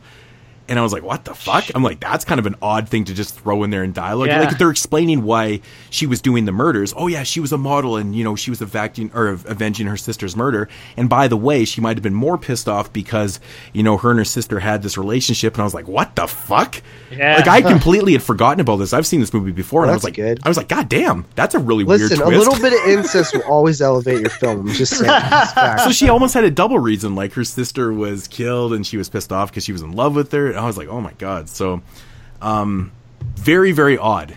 Very, very odd stuff right there. So wait, so why did she kill the gay dude? Because she's just going through working her way against the company. There was no rhyme or reason. Because remember, they take that photograph, the one that Fennec is looking at. Yeah. He's got all of them together. Yeah, he's got all of them together. That she probably just picked one of them at random. Yeah. And decided to pull his pants. There's no explanation to the people, to the exact people why she's killing the them? orders. The order, they never say that. They just say she's going after the studio. Anybody that was associated with the studio, whether it be a photographer, a model, or an executive, it didn't matter who they were. If they were associated with the company, they were getting killed. Anybody have any theories to why she pulled his pants down? I never really actually thought twice about it. I just remember seeing it, but I gave my theory. I think she never hates actually thought men about it. I mean, honestly, maybe she thought he was the one responsible for impregnating her sister. She put the No, I don't think that would fat because dude's pants down? yeah, because she doesn't go after that. Not only that, she pulls the pants down on the gay guy.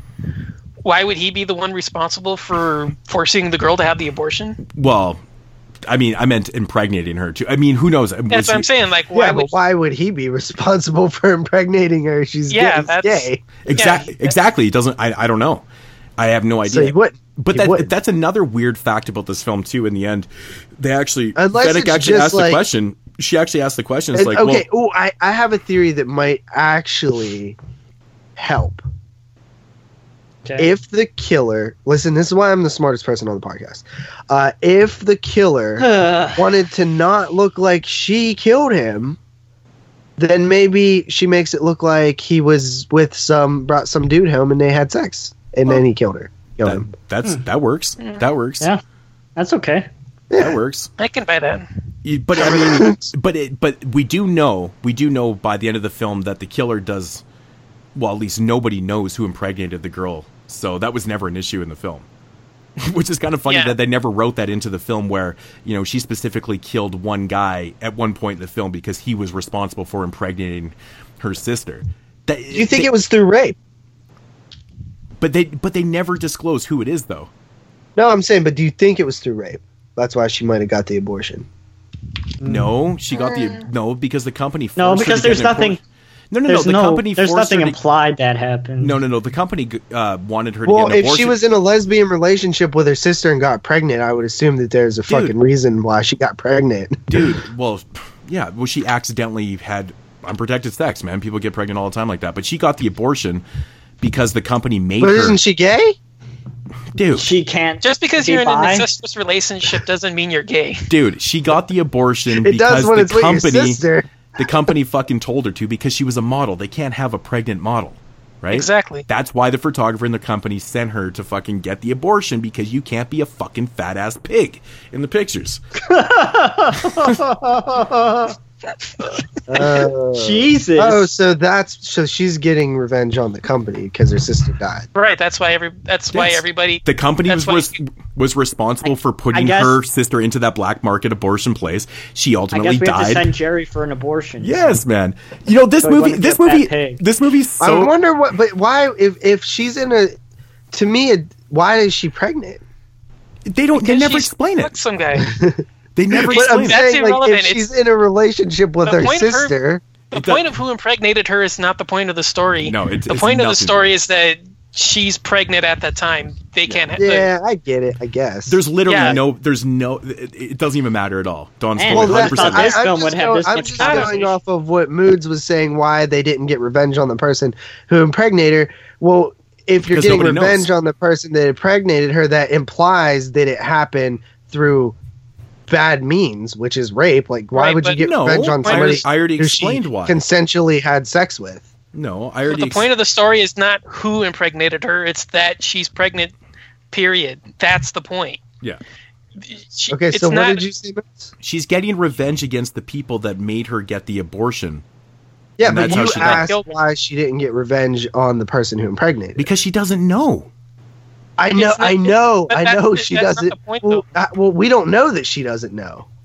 Well, yeah, but it's never even revealed in the movie, so that's what I'm saying. That's what I'm saying. That we don't know who impregnated her, so it would make no sense for us to know unless it was non-consensual, in which she got revenge on him. You're digging way too deep into this shit. Dude, she's not going after anybody specifically for any. It's about the whole company. That's why all these random people die. Dude, listen, I know. I'm responding to something you said. And that was what? You asked you said, I wonder why she didn't go after revenge on why they didn't make us a scene or something where the person who got her pregnant got killed or something. Dude, I said they never disclose that information. That's what I said. I know, but you said it would have. I understand that they don't disclose it. But the point is that it's not about who impregnated her. It's that she's pregnant in the first place. Yes. No, exactly. I understand that, guys. You're not. I'm saying you're going. I know, but you're going on a tangent about an issue that's unimportant in the story. They're not. It's not about the killer going after the person responsible for impregnating her sister. It's the fact that she was pregnant to begin with. Yes. I got all that. I was responding saying that, well, she wouldn't go after somebody that might not have been a negative thing, right? Like, the only reason she would go after somebody, I'm saying if it was in the film, the only reason she would go after somebody is that it was non-consensual. Like, what reason, if you're saying that it's cool that, that this girl probably just had sex with somebody, well, there would be no reason to have that person in the movie. But just because she's pregnant doesn't mean that the act was consensual. I'm just saying. That's what I'm saying. She could have just gotten pregnant by, getting drunk and sleeping with the guy.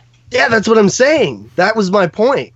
Is that I'm saying that there would be no reason to have her kill somebody unless it was non-consensual. Man, you get what I'm saying? I bet you that's the biggest analysis of strip nude for your killer in the history. But it's not even an analysis of the film. I was like, I think you forgot that you said that, but you literally said something along the lines of what I wonder why they didn't put in the film her getting revenge on the person that got her pregnant or something like that.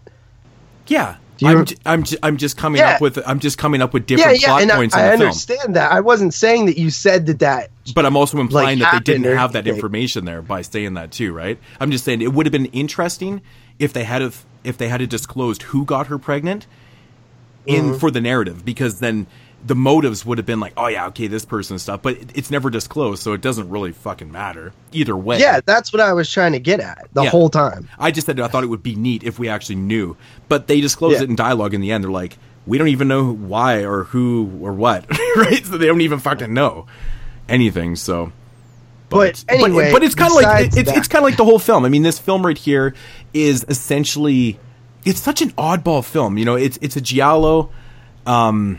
It's a sleazy giallo. And it's kind of like scene to scene, right? It has a lot of subplots going on. It has the scene with the fat guy, and it's got all these kind of other kind of subplots that kind of make up, because it's not like a linear. I mean, it is like a linear fucking storyline or whatever, but it really jumps around from all these characters that are within the agency. And can I ask you a question? It's very choppy. This film is very, very choppy in that sense. It's not like a very cohesive type giallo, because you're following so many different type of characters. And good luck naming 5 people from this film. No idea. Right? Try to remember 5 people's names. I have that written down. I have no idea who the hell's who. Who's this person?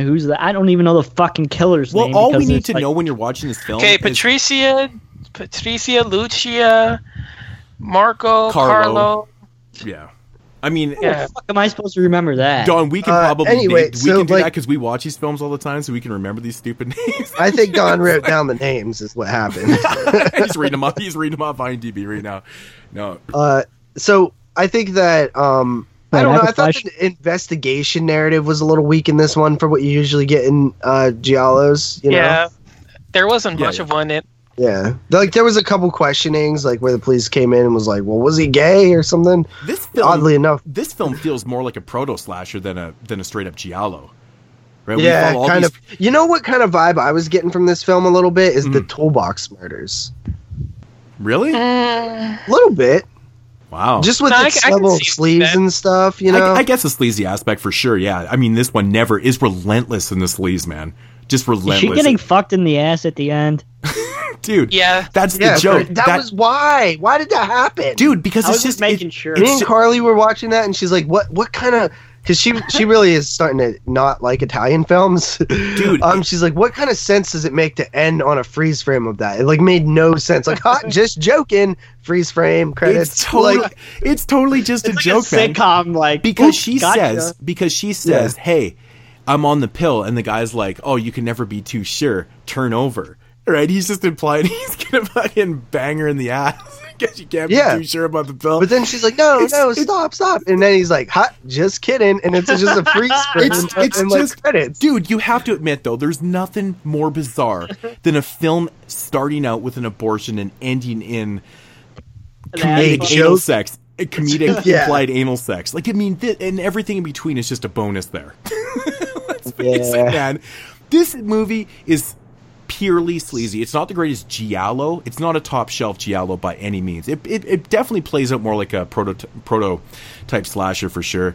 I actually kind of like the kills and stuff that are in this film. It's not too bad. I think they're kind of mean spirited at times. They just feel kind of rough and hardcore. I don't know what it is. I've always kind of liked it. It's a very choppy film. Like I said, it's just you go from scene to scene following all these characters. It doesn't really have this cohesiveness feel to it, so it feels very all over the place. And I can see why people would get confused by this too. Like, who the fuck are these people? I just expect that now with a lot of Italian movies. It's just going to be all over the place with it. Surprisingly, I didn't have an extremely hard time following this one. Yeah. I totally forgot about the abortion thing at the beginning. I forgot that was even on screen. Because it's like right away, you know. How'd you forget that muff? I don't know. There's a lot of muff. I don't really use the word muff, so maybe that's why. I only use the word bush? muff. No, I don't say that either. I use the word what muff do you when say, there's pubes? actually What a do you huge say? muff. What do I'm you just call like, it? I'm like, oh, that chick got her vagina showing on screen. But she doesn't show her vagina. You see her muff. Her vagina? Virgina? Did you say virgina in this guy? What? English? Seriously? Seriously, I mean, I don't expect you know what muff is? Vagina, so one of my you know what muff is? What? You know what muff is? Yeah, it's the hair.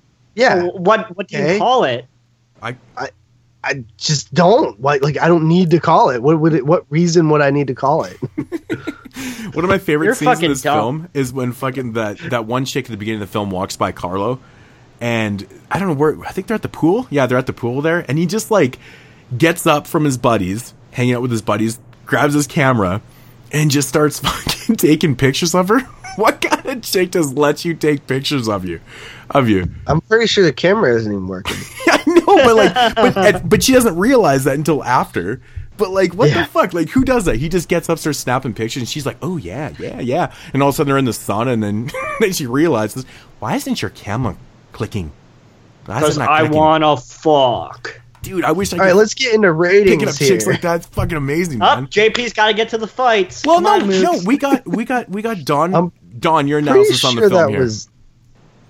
What are your thoughts? What are your thoughts on this one, man? Final thoughts and ratings.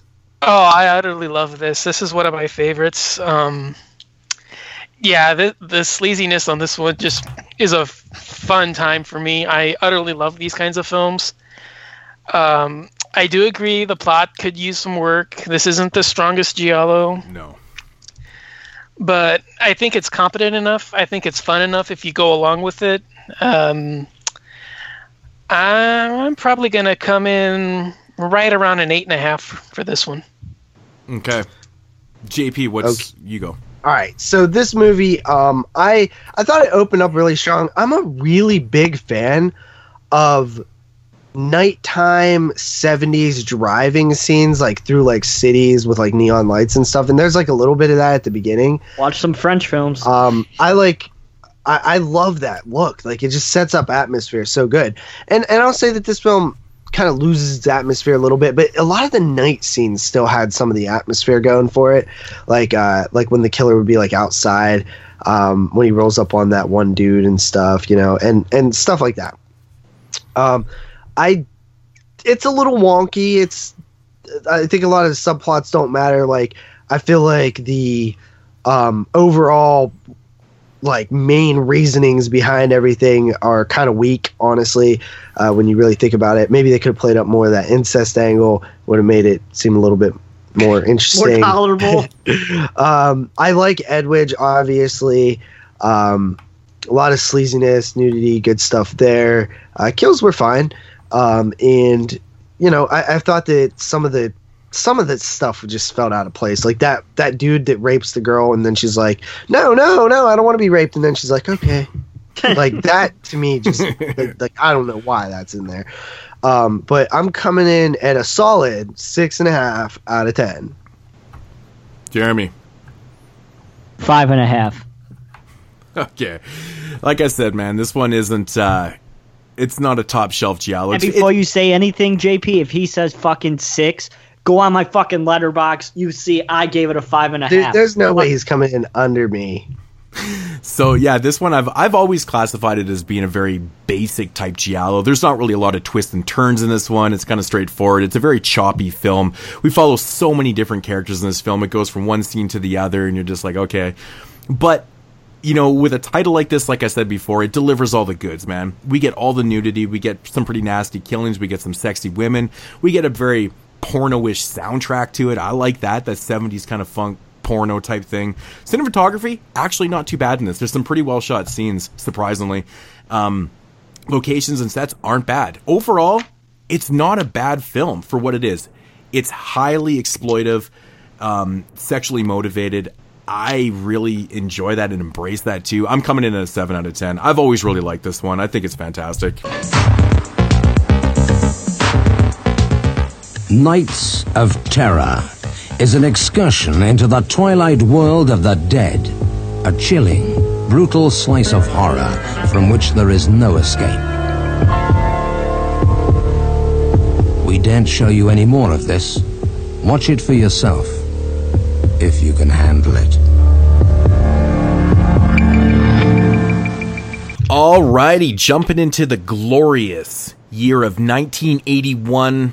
My favorite year in horror history. I absolutely love the year 1981, as you guys probably all know. It says 1980 on the back of the Blu-ray, bro. With a film called Burial Ground. The Nights of Terror. Yeah. Or if you were to believe the closing credits on the closing credit card, the Nits of Terror. Yeah, this is also a Zombie 3. Yes, man. This one has a million titles, like a lot of Italian films. Yeah. But yeah. It's funny that, like, the Zombie series is one of the funniest, because, like, Italian films are obviously known for like shoehorning films that are not part of a franchise into a franchise. Like they've done it with the Demons films, the zombie films. This is one of those films that has also been released as Zombie 3, which is hilarious to me because there's so many that are known as zombie films. So God, that's some awesome artwork, bro. Yeah, that's awesome. Wait, I thought you meant the original. I love the original, man. It's fucking fantastic. But yeah, man, Burial Ground, Andrea Bianchi, synopsis. A professor opens a crypt and reanimates rotten zombies. Who the fuck wrote this? The zombies attack a jet set group, which is celebrating a party in a villa nearby. Let me ask you something. It's not a villa I could have nearby. acted better. It's not a villa nearby. It's the villa, basically. No. What is a jet set couple? What does that mean? Jet set group? Yeah. Just what does jet set mean? Just like highly affluent, like they're going around partying, they're like jetting all over the world to like hotspots. Yeah. Okay. So it's like, you know, one night they'll be. Are they here? It makes no sense. Okay, seriously, like these people are invited over. These people are invited over. What, Jeremy? You could hear me? Yeah. Kind of. Okay, because I'm talking and nobody's saying anything. What'd you say? Oh, well, isn't that normal? It seems like these people have been here before, so maybe that's why they came here, because they've been there before, because it seems like the maids and the housekeepers know who they are. I think that's just plot. I mean, we don't really fully know that. Because they're like, oh, where's the doctor? So it's like... Well, yeah, they're there for the doctor, so they might ask the professor where the doctor is. That's so solely why. They have to know that's solely the doctor. Yeah, I guess. But you know what, JP? Fuck you. That's okay? solely why the people are I at try this. and say something and you villa. do nothing but be a fucking dickhead. Why? I'm just responding to what you're saying. Hey, can you guys plug I'm your saying vaginas, that please? is it the doctor's place or is it just a fucking vacation house? It's the doctor's place. He's freaking He's a covering.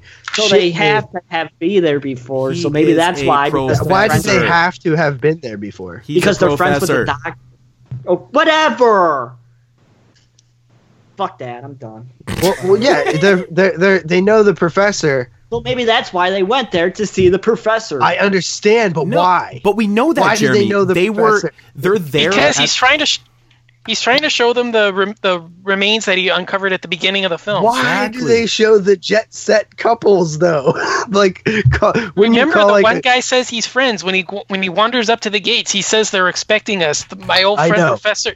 He says my old friend the Professor is expecting us. That's what he says when he walks up to the gate. Fuck you too, John. This couple that is going around jet setting or whatever. Why are they the people that the professor calls? Simply because he's friends with the one dude? Dude, okay, first of all, this is an IMDb synopsis that some asshole wrote by writing Jet Set Group. These are just normal fucking people that were invited by the professor because the professor wanted to show them what he had found. What did he find? He found some fucking... The underground tombs at the beginning of the movie. He found the crypt. I know. I was getting you guys to say that out loud.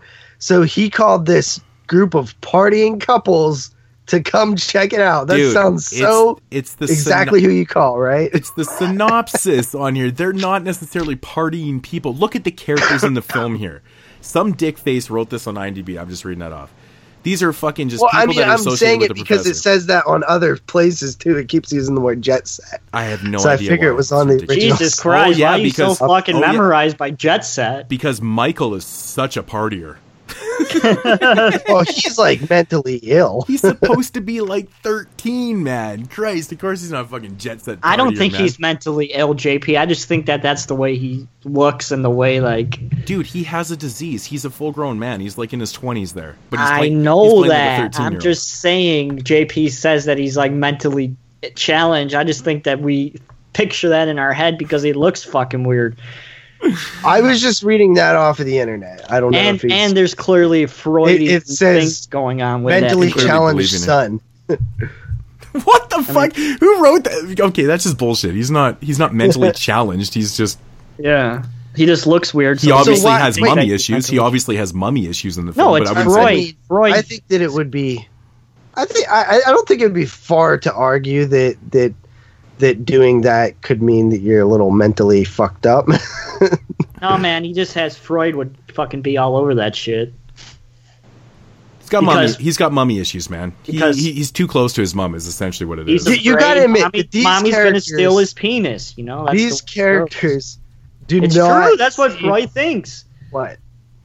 That the mommy's gonna steal the penis, or is it the dad that's gonna steal the penis? Something about that when you're young and an adolescent, you're attracted to your mom because they're afraid that your dad's going to take away his penis. So adolescents always around I their never mother. thought my dad was going to steal my penis away. Like, what the fuck? It's just what Freud fucking... I'll find it. Just No. I know exactly what you're talking about, man. I took philosophy. Okay. That's fucking... So, you got to admit, though, the characters that are here... I never believed that shit, though. ...seem a little... odd in terms of who you might call when you find a awesome discovery when you're a professor. Considering they don't seem like scientists or any type of like professionals at all. It could also be that they're just using the house for a party and he's going to be off on the other side of the house. I think they're just friends of the professor, though. I think they're just legitimately just friends of the professor. So he's like, well, I got to share my secret with my friends who may be into partying, which I don't really get that impression anyways. Castration anxiety. The theory is that a child has a fear of damage being done to their genitalia by the parent of the same sex as punishment for sexual feelings towards the parent of the opposite sex.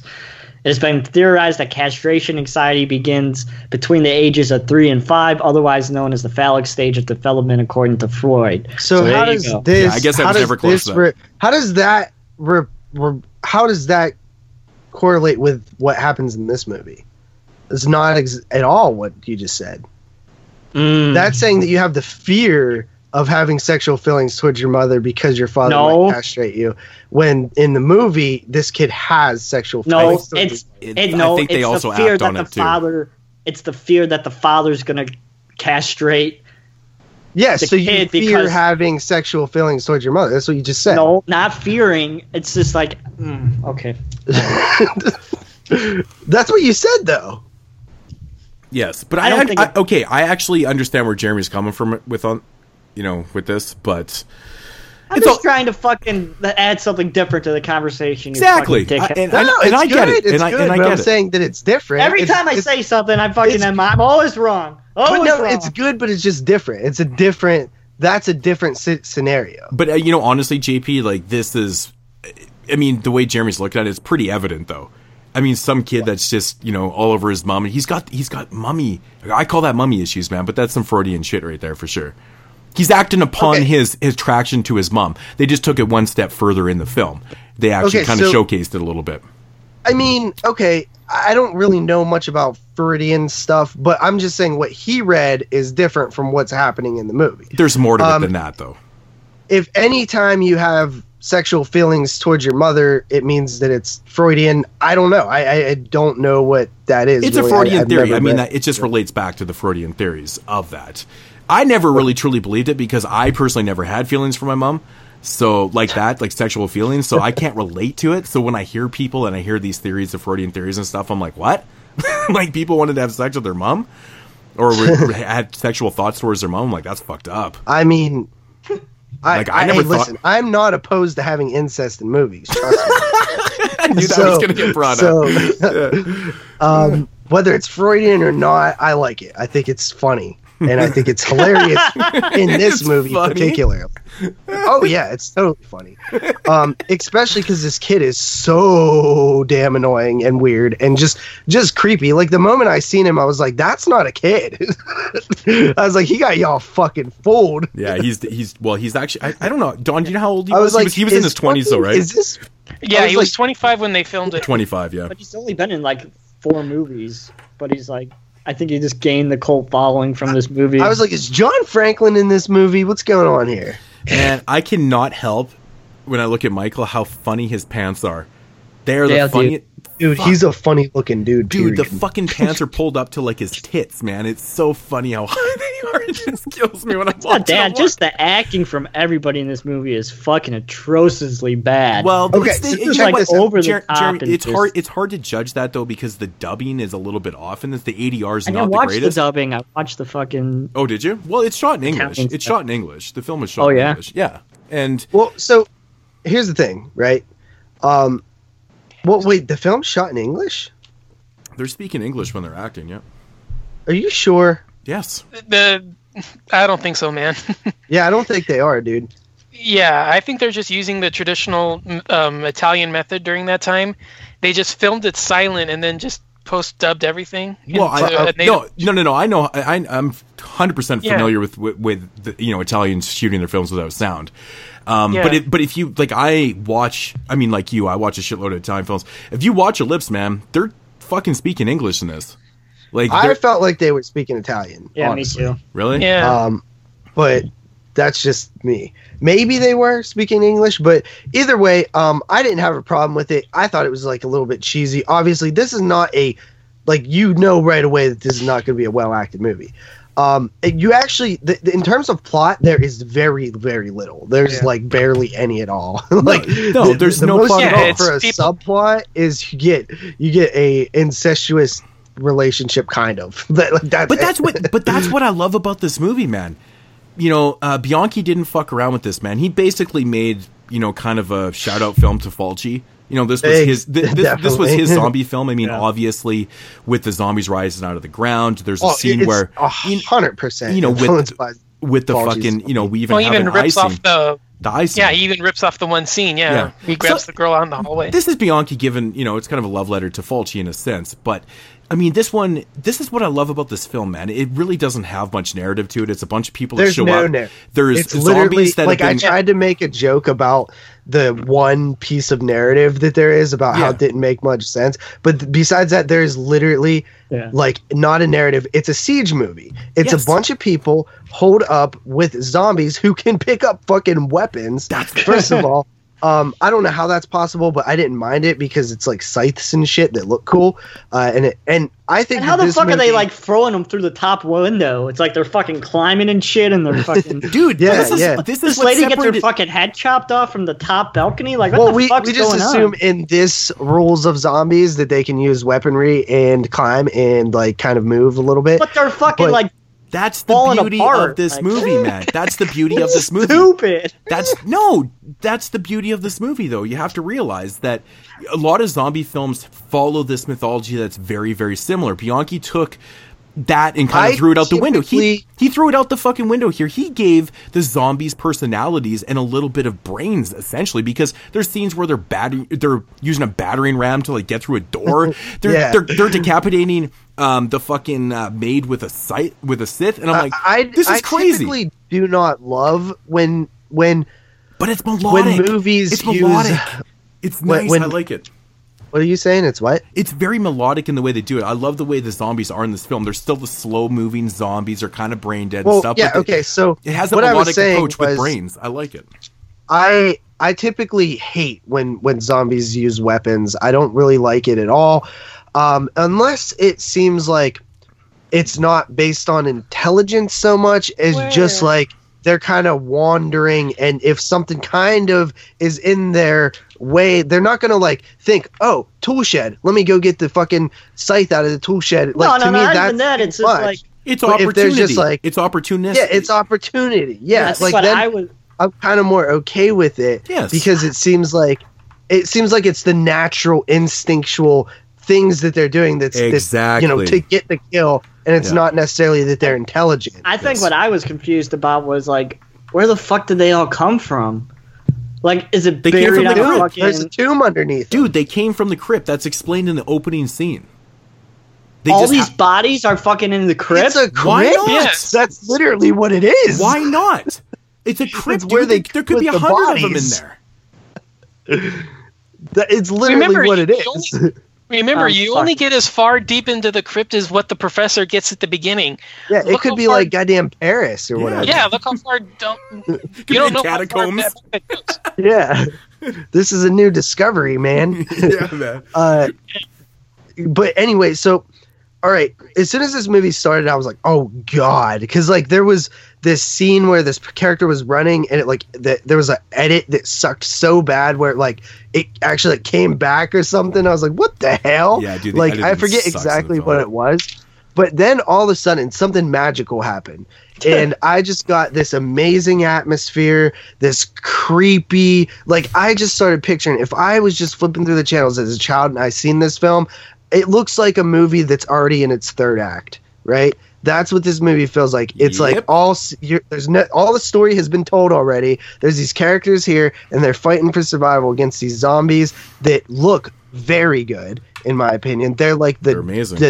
The dirty, like dusty looking zombies, not the gooey ones that you get in most zombie films, which I love those too. Don't get me wrong, but like I kind of like the Fulci style zombies a little bit, where they're like rotted looking, where they're like almost to where they're like. There's no liquid inside of them that much. It's more just like a dried out look, like what it would be when you were underground. Right, but wasn't there fucking like chicken noodle soup coming out of them when she was stabbing them? But I mean, I'm saying that their main features. Yeah, the Dead for Centuries look. I'm a huge fan of that one myself. Yeah, I love it, man. And so I honestly think if you look at this film like it's and I actually posted this. This was the film I was referencing the other day when I posted. I don't know how to rate this movie. Oh, I know you were. It's pretty atrocious in terms of like a lot of its technical things, like editing, just most of the acting, dialogue, writing. Most of that stuff is just not. Oh, dude, I think the worst is the fucking girl who gets her foot trapped in the fucking bear trap. Like she is like absolutely fucking horrendously overacting to like level 11. There was something dumb about that too. I can't remember what it was, but there was something there's like a bear trap on the middle of the ground. Yes, that's what it was. It's not just that, but it's how long the scene went on for. And the fact that they didn't get her out, and like he kept going to find things and stuff. The fact that she stepped into a bear trap in the middle of the middle of a house. That scene always bugged me because it went on for like 5, 7, 8 minutes or whatever, and the guy keeps going and grabbing shit. He's trying to figure this out and stuff. Because he's still in shock that they found a bear trap on the grounds. Yeah, well, the second they get her out, that's when the zombies show up. It was one of those type of scenes, but it went on too long for its own good, for sure. But I like the slower pace of like watching the zombie rise out of the ground and the worms and stuff, which is good. It adds to the atmosphere. Yeah, it's good worm placement because they're spread out and they're not all bunched up in the eye socket. That's bad worm placement. Okay. So he learned something from Fulci's mistakes, obviously. So basically, I really like this movie. I think that it's limited in its actual story, but this is a great movie to watch and just kind of zone out and just purely take in the visuals. There's really no dialogue. There's nothing that you have to think about, and it can almost be a silent film, honestly.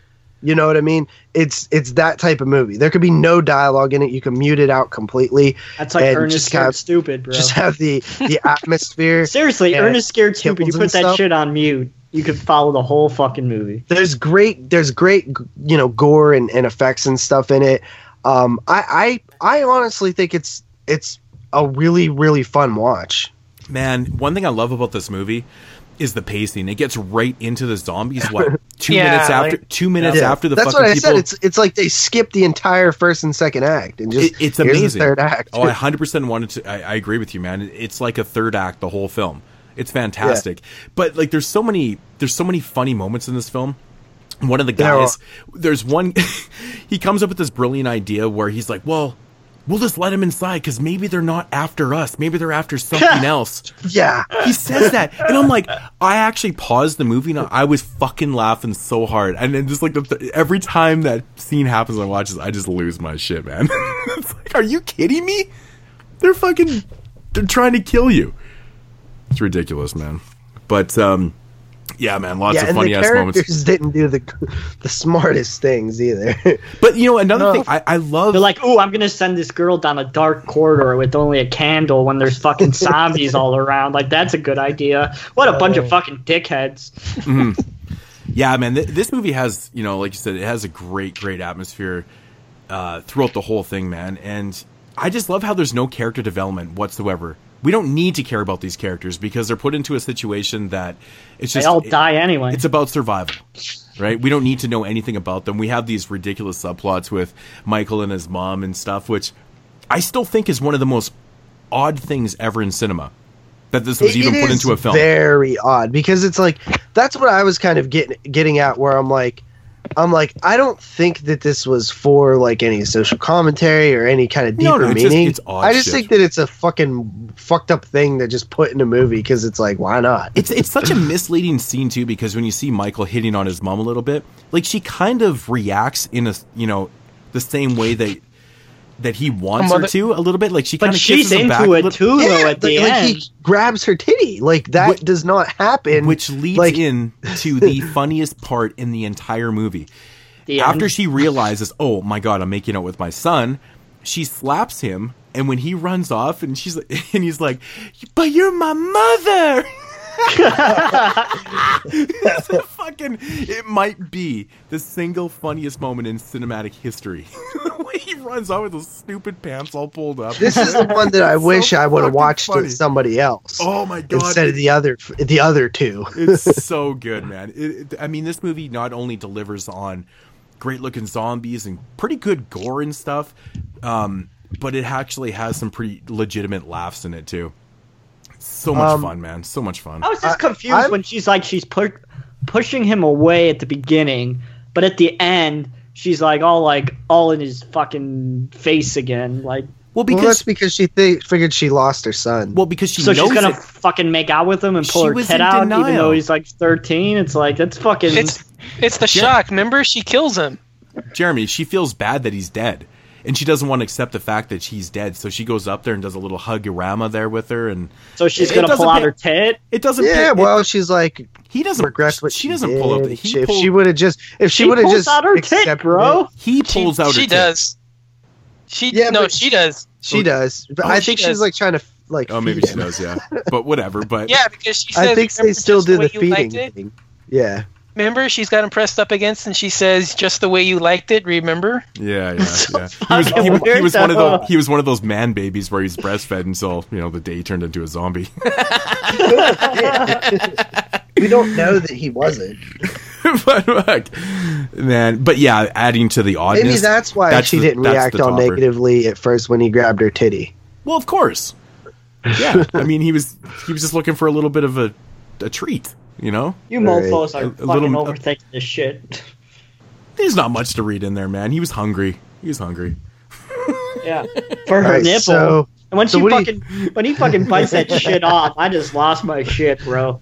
Yeah, it looks fucking ridiculous. It looks like it's fucking like gum, like freaking stretching out and like fucking back together. Like it like stretches so far when he's biting it off. Now who's reading too far into it? Come on, man! He's biting off a nipple. It's awesome. Let's hit a rating if you guys are ready. UFC's on, bro. Come on.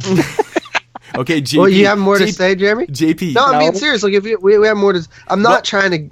I want JP to go first with the rating here, considering I knew exactly what his post was, hence my laughing emoji that I did on it. I want you to rate this one first. I want to see where you're coming in. All right, so I checked this out on Shudder, and it's a movie that I'm for sure going to put in the collection. I actually like zombie movies that are like this. Like, I think transfer.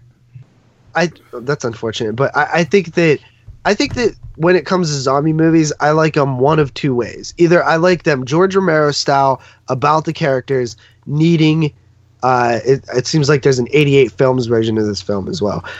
So I like the Romero style, but I also just like the Fulci style, where it's more just like it's not really about the narrative. It's more about the just carnage and atmosphere and the zombies themselves, which I like both of those. They're really cool. When I pop this thing in or press play on my streaming device, I was expecting this movie to suck dick, honestly. Like, from the first scene, I was like, oh, God.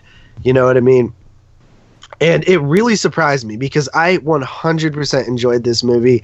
I think that it's a good movie. I really do. Like, I know that there's bad qualities to it, but a movie is not just based on stuff like, you know, acting and storytelling and things like that. It's also based on atmosphere and you know, gore and special effects and mood and the way that it makes you feel. And this movie definitely made me feel something. And I think all the time when I say that that's probably what I look for most in a movie is how did it make me feel? And this is actually a movie that I thought about a few times after watching it, like a few days later. I just thought that it was like the perfect movie to watch late at night and just kind of take in.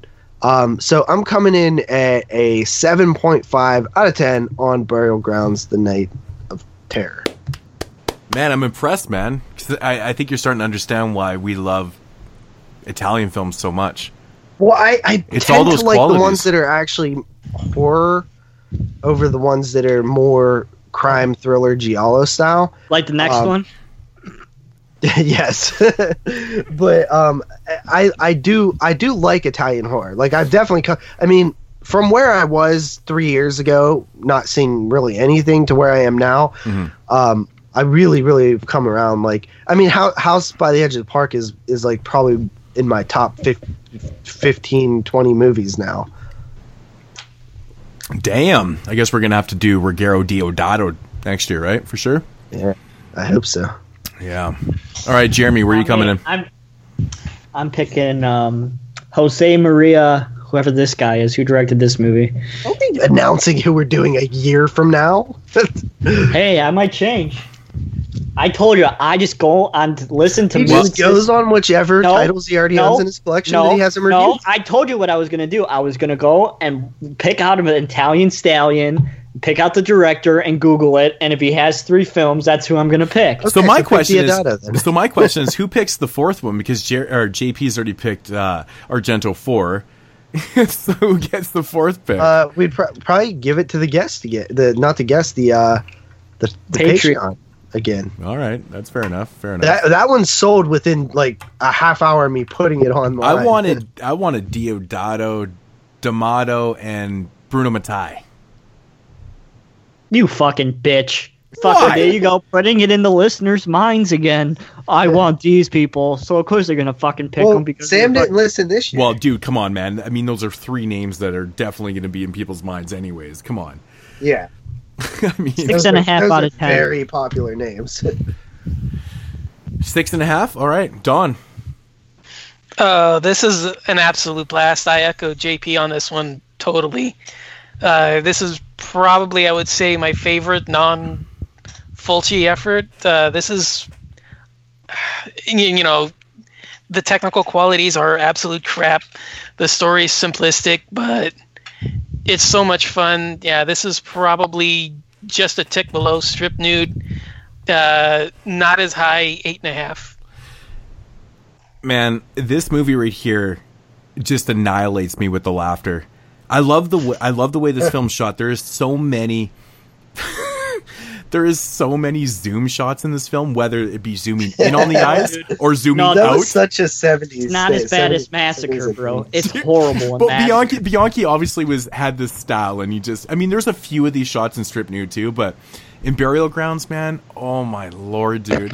Like, it's just non-stop zoom in and out and in, and just, I fucking love there's that one shit. scene where it like zooms from one person back to like the middle and then back to another person again. Yeah, man. As I say, I love watching stuff like that. It adds to it, but I think the overall film is really awesome. I've had this one on so many top 10 lists that I've done in years past. I don't know what it is about this one. It's just, the fun factor's there. It's obviously, I always call it a love letter. I don't want to say he's ripping off Fulci, but because obviously people would recognize those scenes, right? I mean, he's giving Fulci the credit there, man, for sure. Yeah, but I always look at that as like it's more of something I like. Mm-hmm, exactly. You know what I mean? I don't care if it's a ripoff or not. I mean, let's face it, the continuity in the scene where the chick gets her eye. Nudity, yeah. Where the chick gets her eye poked up with the glass doesn't make any fucking sense. Oh, no, I forgot. I wanted to bring that up, too. I totally forgot. This is why I need to take notes. It's like, do these fucking zombies have, like, super strength or something? Like, it's fucking retarded. It's the angle of the glass, right? It's like this. Yeah, bro, it just right? doesn't make sense. It doesn't actually make sense. Like, these zombies literally have super strength. They can fucking knock down doors with axes, and they can fucking pull people's heads forward. It's like, what the fuck? Well, I mean, most people can knock down doors with axes, so... But one of my favorite things, though... Fuck you, they had the strength to do it. Suck my dick. Is the simple fact that the zombies have that instinctive element to them. You know, they're willing to break down a door or chop someone's head off with a scythe. Like, that's cool, man. Yeah, it never comes off as if they're smart. It just comes off as if... Oops, sorry. If they're, like, instinctive, and it's like you know, and... They eat motherfuckers. I love that, man. You know, it's what's your rating, Moods? Honestly, for a film like this, you think there'd be more of a score. It's actually quite quiet, though. Come on, Moods. UFC, what's your rating? I'm going to go on for another 10 minutes here. But honestly, I just want to say one more thing. This movie right here, what sells it for me, is the fucking zombies. I love it, man. I love the look of the zombies. I think they're fantastic. I'm coming in at 8 on this one. Hella fun. All right. Yeah, I think most people would be surprised at how high I came, but like, I really think that the pace in this movie, the fact that it's like a third act of a movie is more of a positive than actually a negative, because of that pace. The atmosphere and mood are so top notch, and honestly, I love siege narratives. I think that people hold up and trying to keep something out always is effective to me. I find it scary. There are some comedic moments in this movie, but I also find it that it has strong intentions to scare, and I always appreciate that. So yeah, that's hopefully I explained the differences on why I came as high on this film versus something that might be similar quality in terms of direction, in terms of the basics, fucking acting and script and story and stuff like that, versus something like this. I think that this film has a lot of other things going for it. The good outweighs the bad in this one. It definitely does. There's some quirky, odd moments. The editing is super clunky all over the place in this film. But so the zooms make up for it. All right. Now to our third and final. Does anybody have a rope? Rope and a stool? Anybody? No? Damn it. You gonna hang yourself? Oh. Okay. I'll join you.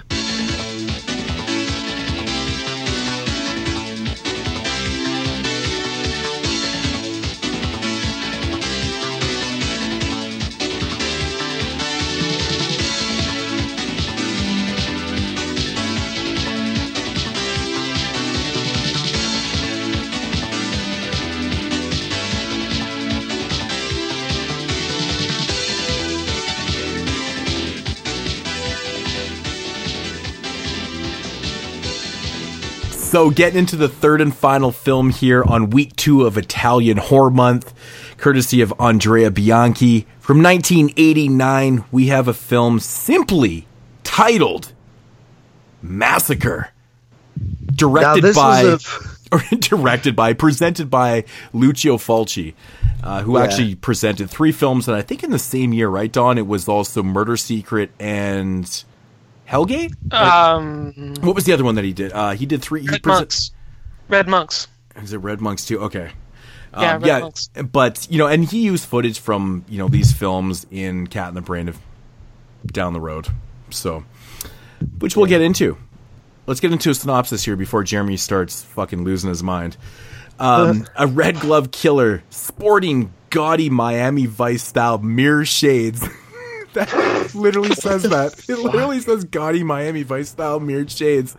Brutally Don't you have quality control on these? Don't you have quality control on these? Read them first. No way, man. He's like me with Deadmau5. He just picks it off and reads it. One of my favorite things about doing these is reading off. Whoever wrote these things is fucking stupid. Brutality assaults a prostitute with a blade. The killings continue, and it is all something to do with the film crew that is in town. The killing continues 60 minutes later. Damn, dude. Yeah, I never pre-read these. I don't give a fuck. I think they're hilarious, man. But 60 minutes later. So, yes, this is what we get. We get a scene where this chick gets her hand cut off. She gets mutilated in the beginning of the film, which ultimately gets used in Cat in the Brain by Fulci later on down the road. And then it kind of cuts to a scene where a film crew's essentially filming this zombie film. It's kind of an awkward transition, too, because you're like, what the fuck is going on? Right away. Yeah. And then basically for the next hour and 10 minutes, we have a whole pile of character development, a bunch of odd things, and then we get an ending. It's so Ratings? Bad. But wait, the soundtrack's awesome. Dude, the soundtrack sounds like it on. The soundtrack sounds like it was done for an after-school special. Wait, I had to play it because right when you start the fucking film, it plays because it is literally. The soundtrack's so bad in this movie, actually. Oh, it's kind of horrible. Dude, wait, I'm gonna have to play this shit. This was the final film. So this movie, man, from Bianchi, and we actually picked this. We mentioned it earlier. Shout out to Derek for actually hooking us up with a copy of this film. He gave us a bootleg of it. Because apparently this film's unreleased, and I ripped it for the guys to watch because hell, there's no way to see this damn thing for a good reason. Yeah, I think this is the first film, that I've never seen for Italian Horror Month before. I never saw this one. Yeah, first time watching my end, so yeah, this one's kind of a little bit more of an obscure one, I would say, but it's definitely not Bianchi's finest moment, that's for sure. Dawn, would you classify this film as more of a giallo or a slasher? Ooh, I think because of the opening shot, the way that the killing's done in that manner, I think it leans towards giallo. Mm-hmm. And then, especially because in the later half you have the investigation taking center stage. Yep. I think it has more giallo elements than slasher. Mm-hmm. I'd agree. I can understand where some would be hesitant to include it, but I would say that I think it's more of a giallo than a slasher, but I don't think it's really quite either. Well, the way I interpret, I agree. Actually, I think it's more of a giallo than a slasher. But the way a lot of the killings are, executed in this film are so slasher-esque. Just the setups and the couple in the car that get murdered. That's so slasher-esque. And then you have the triple attack in the boathouse too. Exactly, which again was used by Fulci, I believe. I think that scene was too. There's a lot of scenes in this film that are so slasher-esque, which, I think this one probably would have been a better film if they just played it out as more of an American slasher and just kind of cut out the police investigative part, down or kept it down to a minimum, because I think honestly that's the worst part about this film. It starts out good, and then we get this whole development, starts out good. What do you mean it starts out good? Nothing starts out good compared to what came later. It happens. Jeremy, the opening scene. The opening scene starts out good. Fuck, dude. It's okay. I like that scene, man. It's awesome. I mean, it's okay. It's fun, but I mean, It's better than what starts out, and you're like, "Uh-oh." I like that opening scene. Late. Yeah, it's better than what comes late. What comes after it? It's like an hour or 10 minutes of fucking lesbian bullshit there's that a I don't lot want to of- fucking. There's a lot of weird like the homoerotic, overtones in this film are like they're there, but we're following so many characters, and let's be honest, man, the narrative here is clunky to the point of being confusing. And like me and John, I mean, we watch a shitload of Italian films. Don, were you a little bit confused with who some of the character was in this film? Yeah, I kept on getting several of them confused. Yeah, me too. Man. Especially with the like, what a dickbag! It's like, you're mine, and if you don't like it, I'm gonna send you back to the alley of the crack core or something. Yeah, this is a clunky development, man. Like the way the narrative develops itself, it's really all over the place, and to make things even worse, man, they try to get a little bit supernatural in this film, with that seance scene, which actually is kind of funny itself, because we got some weird golf balls and eyes and like weird shit happening in that scene, but like it's like so fucking bizarre the motives behind that. They're like trying to show these people, kind of get in touch with in touch with their supernatural side so they can make this better film and stuff. And I'm like, what the fuck? Unfortunately, this film doesn't get better because you want to know how the sad thing is that I actually would have wanted it to stay with the goofy zombie film that they were shooting at the beginning. Yeah, because I would have wanted to see that. Yeah, I actually would have wanted to see Burial Grounds, Knights of Terror 2, Land's End. This one follows too many characters that we don't give a shit about, and too many subplots in the middle of the film. Listen, intertwined with the main narrative. It's just there's so much clunkiness in this one. It's uninteresting. I'm sorry. Listen, I'll tell you, about 20 minutes left in this one, right? At this point, I'm lost. I really don't know who's who. I really don't know what's going on. I'm so bored. I literally had Carly start to read me the subtitles in different voices. I was like, you just read these to me. I don't even feel like... Okay, now I'm convinced. Now I am convinced that Carly is your girlfriend, because no just friend would do that for you. Well, you want to know... That's an amazing fucking girlfriend right right there. thing? Would you? She's a lesbian. My wife wouldn't even read those for me, man. My wife She's wouldn't a even read lesbo. Yeah. She's a carpet eater. Let me see what else the derogatory terms I could say. She's a lesbian. You're gonna have to talk to her. Who's a lesbian? I already hurt her feelings enough, so. Did you just call Carly a lesbian? Yeah. She is a lesbian. No, she's not. She is. For real? Isn't that what you told me, JP? Yeah. Dude, I didn't know that. I thought you were fucking being a dick. No, she's going to be mad if I keep this up. She's not. Well, no, because I always thought that was the gimmick behind the show. She's your girlfriend, and she wants to get involved in what you do for a living. You know what happened? No. Is she a lesbian or is she not a lesbian? They were dead. You know what? This is what happened. Is there really a is or not? Is that really a thing? You know what, Or man? are we just all people? This is what happened. They started dating, and she realized that she's dating JP and turned lesbian. All right. Listen, all the bitches love me, is what I'm saying. Yeah, and their name starts with, and their name rhymes with Mary. For serious though, we're not dating. We're in a relationship. You guys aren't dating. You're in a relationship. I have no We're idea. in a relationship. We're in a relationship. Or in a relationship. We are not dating or in a relationship. So you're in a relationship. Jesus Christ, Jeremy, are What you the being fuck are are you you fucking talking retarded right now or something?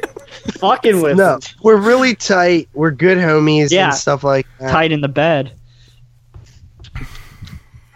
Okay. I don't really know what that means, but we'll Raise go your with it. hand if you think JP and Carly's bone. Me. Okay, getting I back to raised my Massacre. hand. Okay, the development in this film that leads us to the reveal Because of the you know, killer. right after the end of Strip Nude for Your Killer, Carly's like, Okay. So does this make okay? He's like, does- will you does be this my honestly killer? make And I'll any- strip nude. I just You want put I it want to in know my your poop guys' chute. thoughts. Jesus Christ, what are we doing here? What are we doing? Are we in a fucking podcast or what? No, we're making fun of movies for never mind. So explain this to me. The reveal who the killer is in this film, which I don't know why we're not revealing it right now because no one's going to watch this movie anyways. Does the whole lead up make any sense with apparently with his motives? I have no idea where the identity of the killer comes from. Because in my opinion, it doesn't make any fucking sense. It doesn't. No, it's just. I don't know how you knew if it did or not. No, it literally, because once you get the reveal of who the killer is, I'm thinking back to myself and I'm going, okay, but where was his motives for all the killings? It didn't. Okay, well, I think here's the one issue. I think that the killings start after one issue. What other issue? The whole film has issues. Okay, Jeremy, then name off all the issues. This is the issue with the film.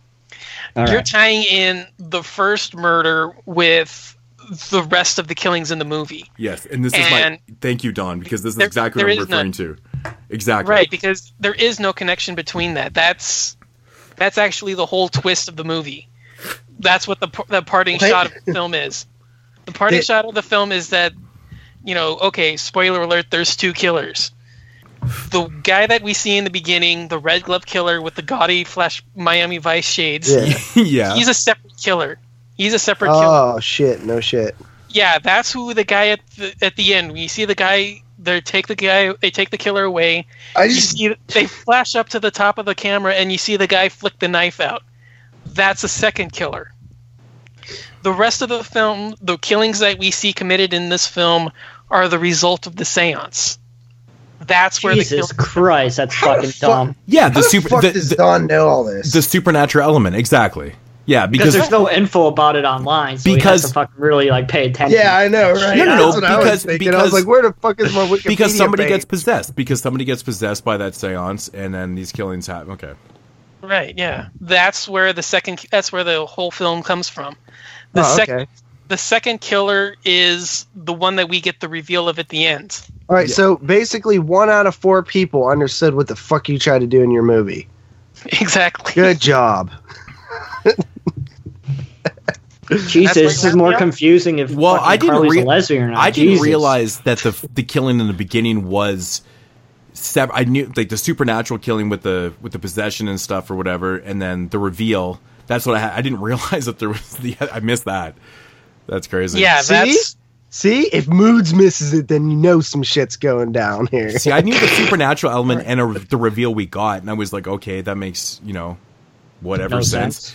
But I was relating those back to the first killing, which is usually the point of the point of the narrative, right? That's point A. That's point A. Yeah, or if it's not, then at least there's some exposition that lets you know why it wasn't connected. Well, this is where the confusion comes from, is that the detective is actually investigating who's committed those crimes. Yeah. That's not a separate... Right, he's been investigating that the whole time.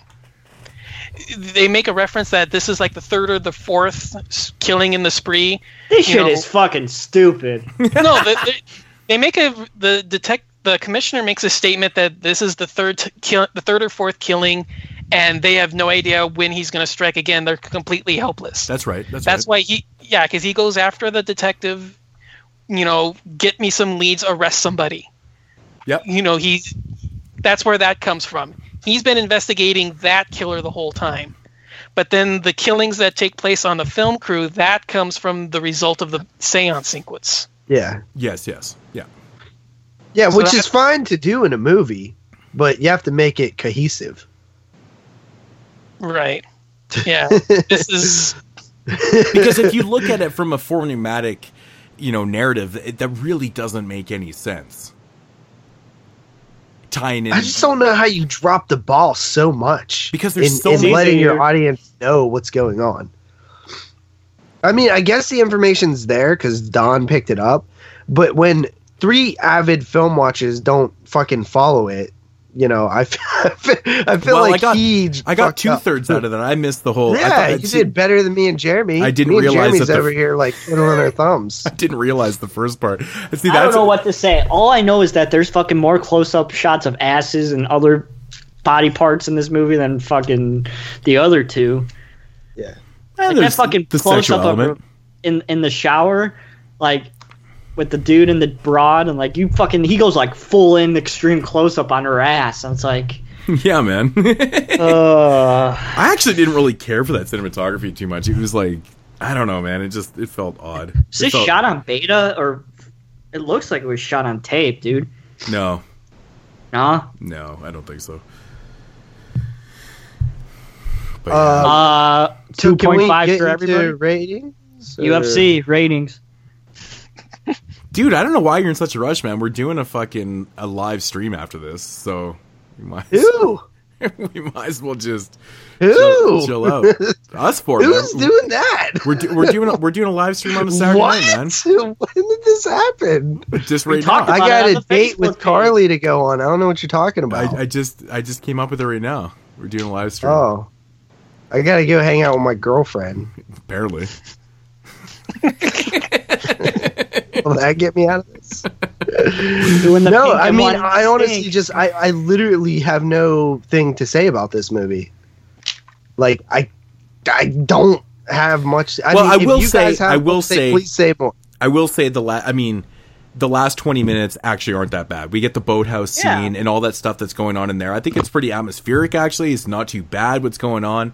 From the 60-minute point onward, it's okay. Yeah, it is. It's but actually everything not bad. Beyond it, it's fucking boring horseshit. I think the development in the narrative in the middle part of the film is really not great. Fair. It's really, really not great. All right, who's first to lead off here?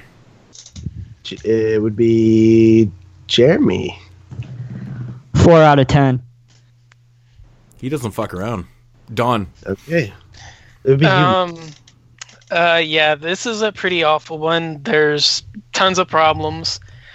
I do think it has some merit. I don't think it's necessarily one you should go out and find. If you happen to stumble upon it like us, I wouldn't be offended. I'd probably say 5.5. I am going to come in at a 4.5 on this one. Dude.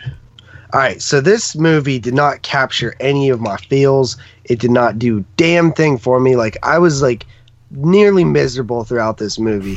I tried to watch it, I believe, 3 times, and I was just like, Jesus, dude, really? I can't get into it. I can't, because I watched Burial Grounds first, and then I tried watching this, and then I was like, nah, I'll watch Strip Nude, and I started watching Strip Nude, and then I had a copy of this. I didn't have Strip Nude with me where I was, so I was like, let me watch this again.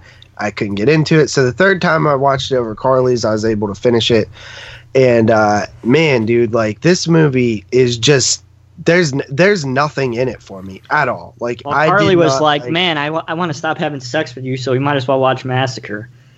No. Yes. No. Yes. Nobody wants to stop having sex with me. Yeah, okay. Oh, it's Jesus Christ.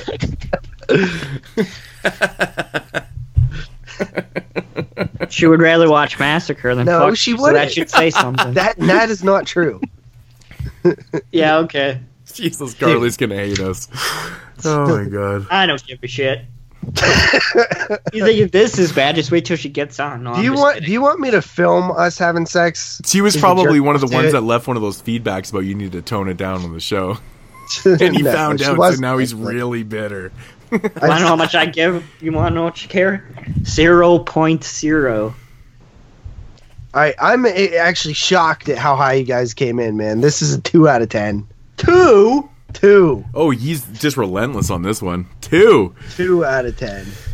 Holy shit! It's worse than Halloween Resurrection. Hey, did that at 2.5. It's the better rating than Carly gives your sex. So, no, dude, she gives like an 8.5 at least. Honestly, man, it still had the sleaze factor. It had some decent bitches in it. It had, one of my biggest problems with this film. Jeremy was in this movie. No, Carly's lesbian, so she wanted to see some bitches. So she's like, I want to watch Massacre. I think one of my biggest problems with this film is that this hasn't been mentioned yet, but most of the kills are off screen. This is a Fulci prevents film. Fulci. I wouldn't surprise me if it's a Fulci prevents. That would make more sense. And the fucking most of the kills prevented this shit from getting out. Most of the fucking kills in this film are off screen, and that's such a shame. I think there's a lot of missed opportunity in this one. You know, even if the narrative's a little bit not cohesive and it's kind of bland and shit, I think if the kills had been on screen, I think it would have kept our attention a little bit more. It probably could have brought the attention up, especially like you said. You know, you've got the triple kill in the boathouse. You know, seeing that on screen. Yeah. This should have been a hall painter, guys. Sorry. Oof. 8, 10. It's a hall of painting. It's a 10. Oh my God, Jeremy, your math is so bad. Between the three of us, that's 10.5. And it has to be under 10. It has to be a 9.5 at least. 4, that's 4, 5, 6. Yeah. Jesus Christ, that's snap math. That's snap math. Come on, dude. Anyways. All right. That is going to conclude. Man. That is going to conclude week 2. Wait! I didn't even get to talk about. I wanted to say this in the intro. I did something really cool last night. You fucked Carly? Did you masturbate? Not at first. Did you masturbate with sandpaper? Because I'm telling you, that's good stuff. No. Okay. Listen. So I went and seen A Nightmare on Elm Street on 35mm in a theater. All right. Thank you, everybody, for listening to episode 121. With Carly. It was awesome. She doesn't like it for some reason. She's a fake Elm Street fan. What? Okay. Whoa. Hold the phone call. Yeah. She doesn't like Elm Street? She likes it, but she doesn't like see it for its greatness. Like, she's like, yeah, it's pretty good. Like 8 out of 10. I'm like, dude, this is like one of the scariest damn things I love. This is one of my favorite experiences I've ever had watching a movie in a theater. Literally, the print was so scratched. With what? Hatchet? Hatchet 4. So we had another great one. It doesn't mean he can't have another one. Am I not allowed to have 2 amazing experiences in the same year? You just said the same. Like, it was like the best experience. No, I said it was one. Hatchet is the best. This was one of the best. Mm-hmm. And then Phantasm was another one of the best. I'd say those 3 are up there. I like the Goonies too, but that's not horror. But yeah, the 35mm print was super scratchy. It depends if you're talking to Corey Feldman or not. Wait, he didn't get molested on Goonies. Yes, he did by Steven Spielberg. No, Sean Astin did. He molested them. They're the same age. I know, it's really weird. It's really weird. Anyway, so yeah, it was a great time. Afterwards, what did we do, Jeremy? Had sex. Threesome with Jerry? No. Jesus. What? Jerry's not even around me. Watch him Elm Street, man. So, okay, let me ask you something. Has she seen all the sequels? Like, has she seen the whole franchise? Yeah, she likes part 2 and 3 better than part 1. She likes part 2 more than 1? Yeah. What? And Jeremy, I show literally all my friends my dick, so that's not even. I haven't seen your dick. You're not my friend either. Don, let me ask you something, man. That was funny. Don, let me ask you: Are you a fan of like American franchises, like Elm Street and? Yeah. Yeah. I love all that stuff. Yeah. What's your favorite franchise? Friday the 13th. Oh, you're a Friday boy. Yeah, I'm actually I'm a Nightmare person, man. Freddy is my. Listen, I always say that Friday is my favorite and shit, but dude, I love Elm Street. Like, it's right up there, Yeah, my boy Jay, I got to give it to him. But if Freddy would have had maybe more films. My boy Jay. What a fucking loser. Loser. Has anybody ever said that to you? My boy Jay? He's a fucking character. Did you not hear 5 minutes ago his mom was yelling? I heard it on the mic. Jeremy, you're a fucking loser. Jeremy, name one of your friends. And it can't be us. Taylor. Scout Compton? You're friends with her? But anyway, so yeah, she likes the part 2 and 3. I love Elm Street. I love honestly most of them, except for probably the remake and Wes Craven's New Nightmare. But I even have a soft spot for Freddy's Dead. Yeah, it was a blast, man. If I could only see Dream Warriors in the theater, that would be my ticket right there. You know, that's a good question, man. Dawn, what is your ultimate film to watch in the cinema?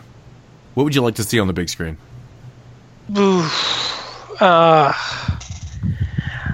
I would probably have. I think it'd be a blast. Would probably go see Dead Alive. Really? Oh, that's cool, man. That's screen tier. I know mine. I think Dead Alive would be a lot of fun to go watch. The Thing 70mm.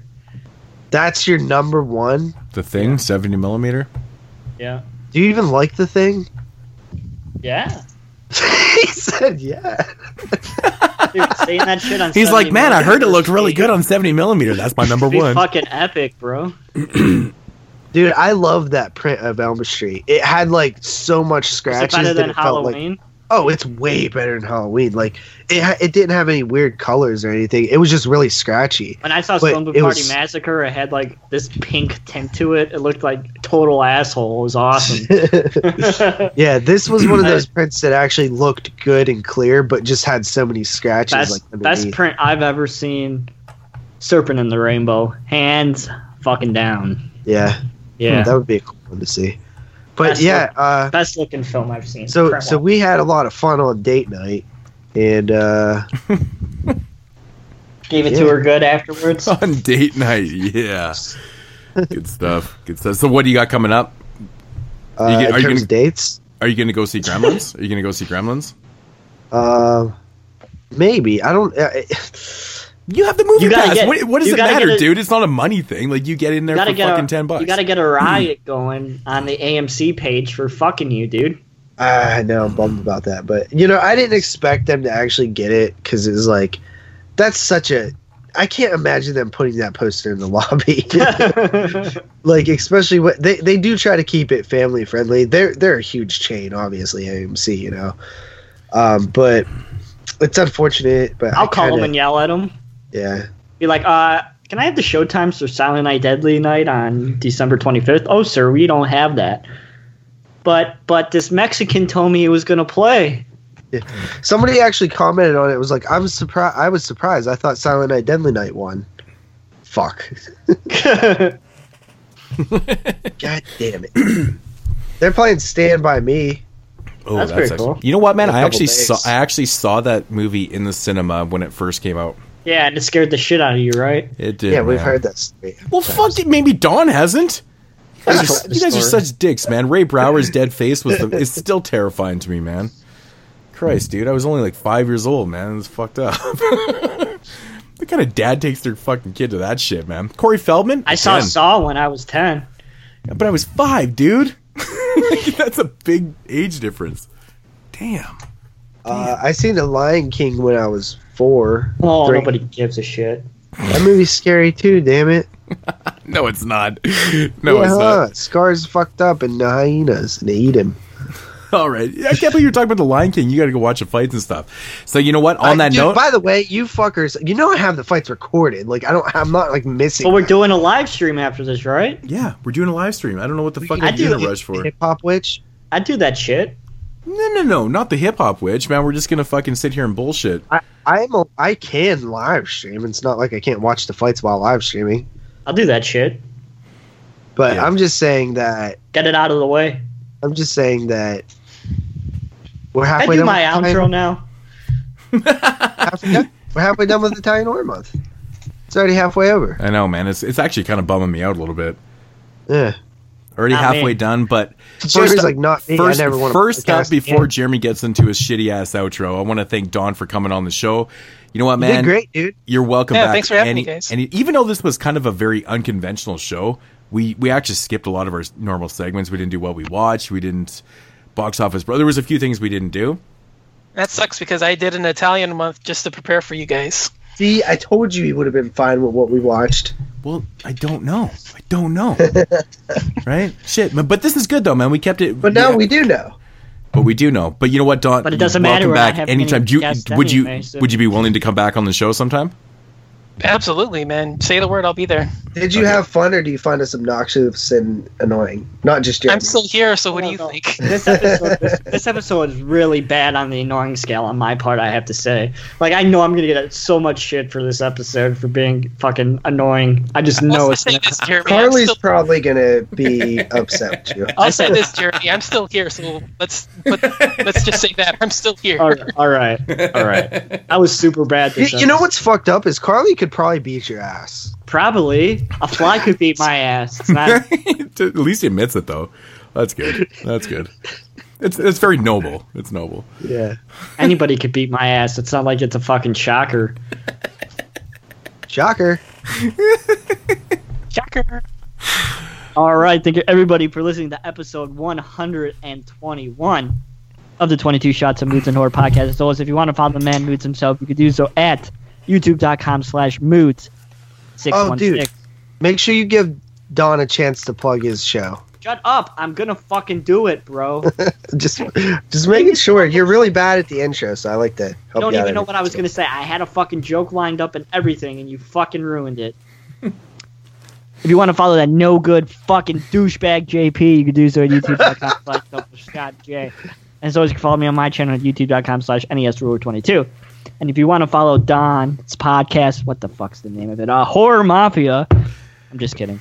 I'm just kidding. That was my joke. No, he legitimately forgot what it was. No. Yeah, he's like, I had it all prepared and everything, damn it. Or check him out on the Horror Feeling Network. You should be on there anyway. Fuck, now I'm off my flow. And you ain't got no flow to be off of it. If you have any questions, you can leave us an email at 22shotsofmoodsandhorror@gmail.com. That's 22shotsofmoodsandyhorror@gmail.com. And so as you can leave us a voicemail, but according to the questionnaire, nobody cares. 724-426-6665. Please follow us on Twitter, twitter.com/22shotspodcast. Join us on the Facebook page, facebook.com, search bar 22 Shots of Moods and Horror Podcast. And always, please support the Patreon to get the sand sucked out of my vagina. Patreon.com/22shotspodcast. That should do it for episode 121 of the 22 Shots of Moods and Horror Podcast. We'll be back next week with some fucking dude I don't care about on episode 122. Name? I don't know his name. What's his name? Oh, look at me. Massimano Dallamano. Oh, Jesus Christ. Massimo Dallamano, man. Just fucking good shit. I've reviewed 2 of the films already. Just think about suck my wiener when you can't think of it. See, I told you. You can't forget that shit. It might be the most Italian thing I ever heard. What? Massimano Massimia. Massimo Dallamano. All right. See you later.